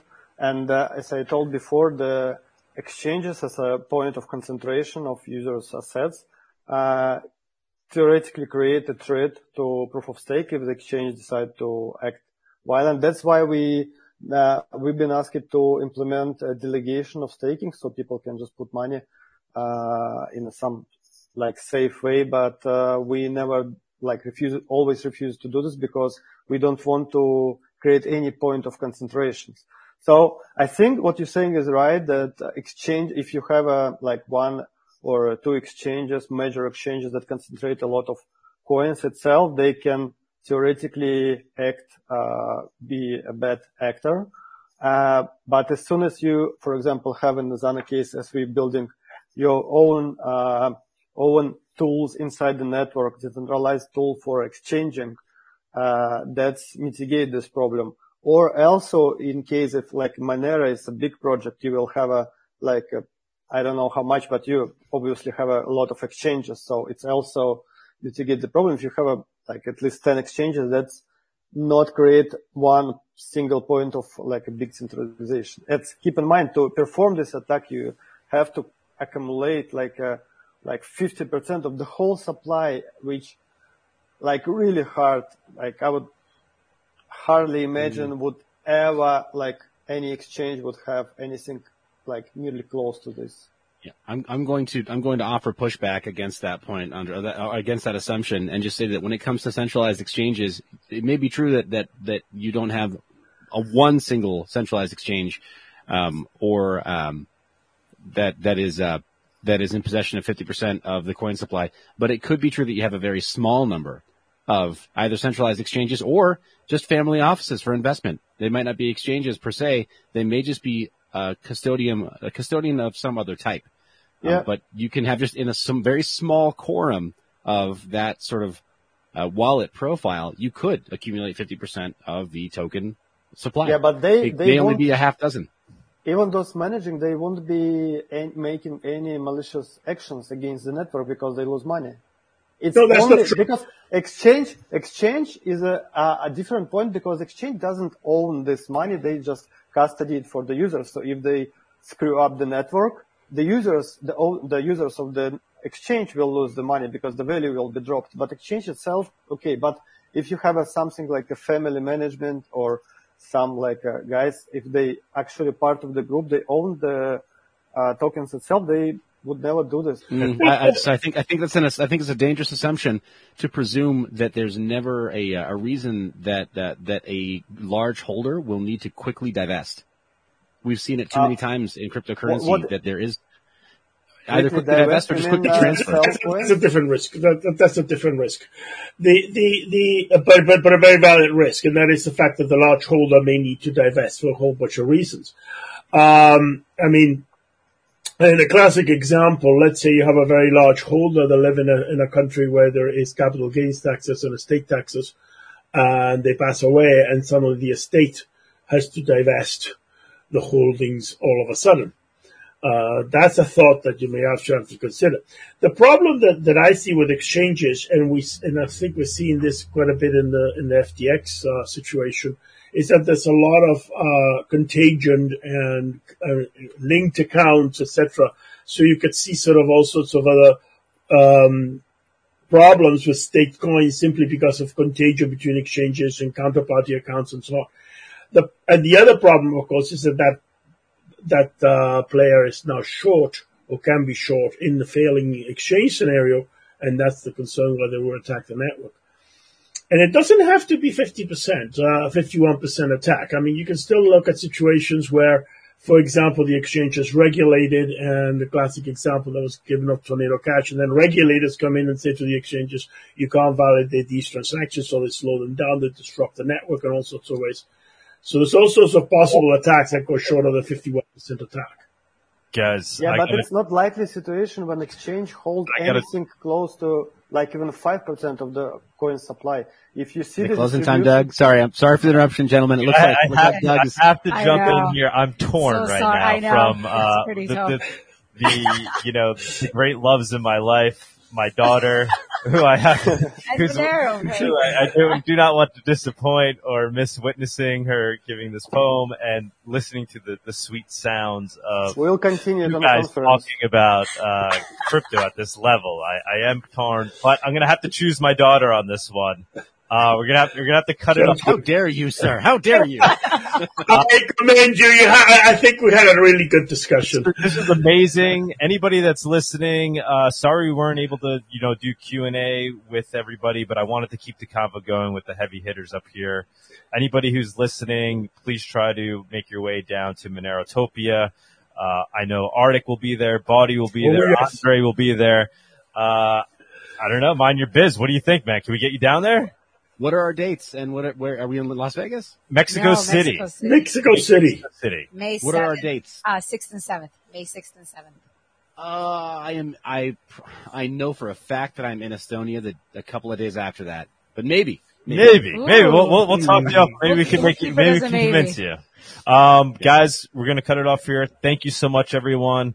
Andre, we'll continue to chat. Maybe we could, do another spaces with you if you want before, the conference. And thanks again, everyone. Yeah. Thank you very much. Thank you. Mind your biz. Maybe we can do the Monero talk too. That would be amazing. Yeah, definitely. It's an honor. Thank you so much. All right. Thank you. All right. Thank you all for joining us. Have a great weekend. Greatly we'll appreciate see you it. next Thank you, week. Bawdy. Thank you all. Cheers. All right. Bye, guys. Bye. Thank you for joining us on this week's Monerotopia episode. We stream live shows every Saturday at 11 a.m. Eastern. You can find and subscribe to our show on YouTube and Odyssey, or listen to the podcast on iTunes, Spotify, or Stitcher. Don't forget to follow us on Twitter or join us in the Monerotopia Telegram group. See you all next week.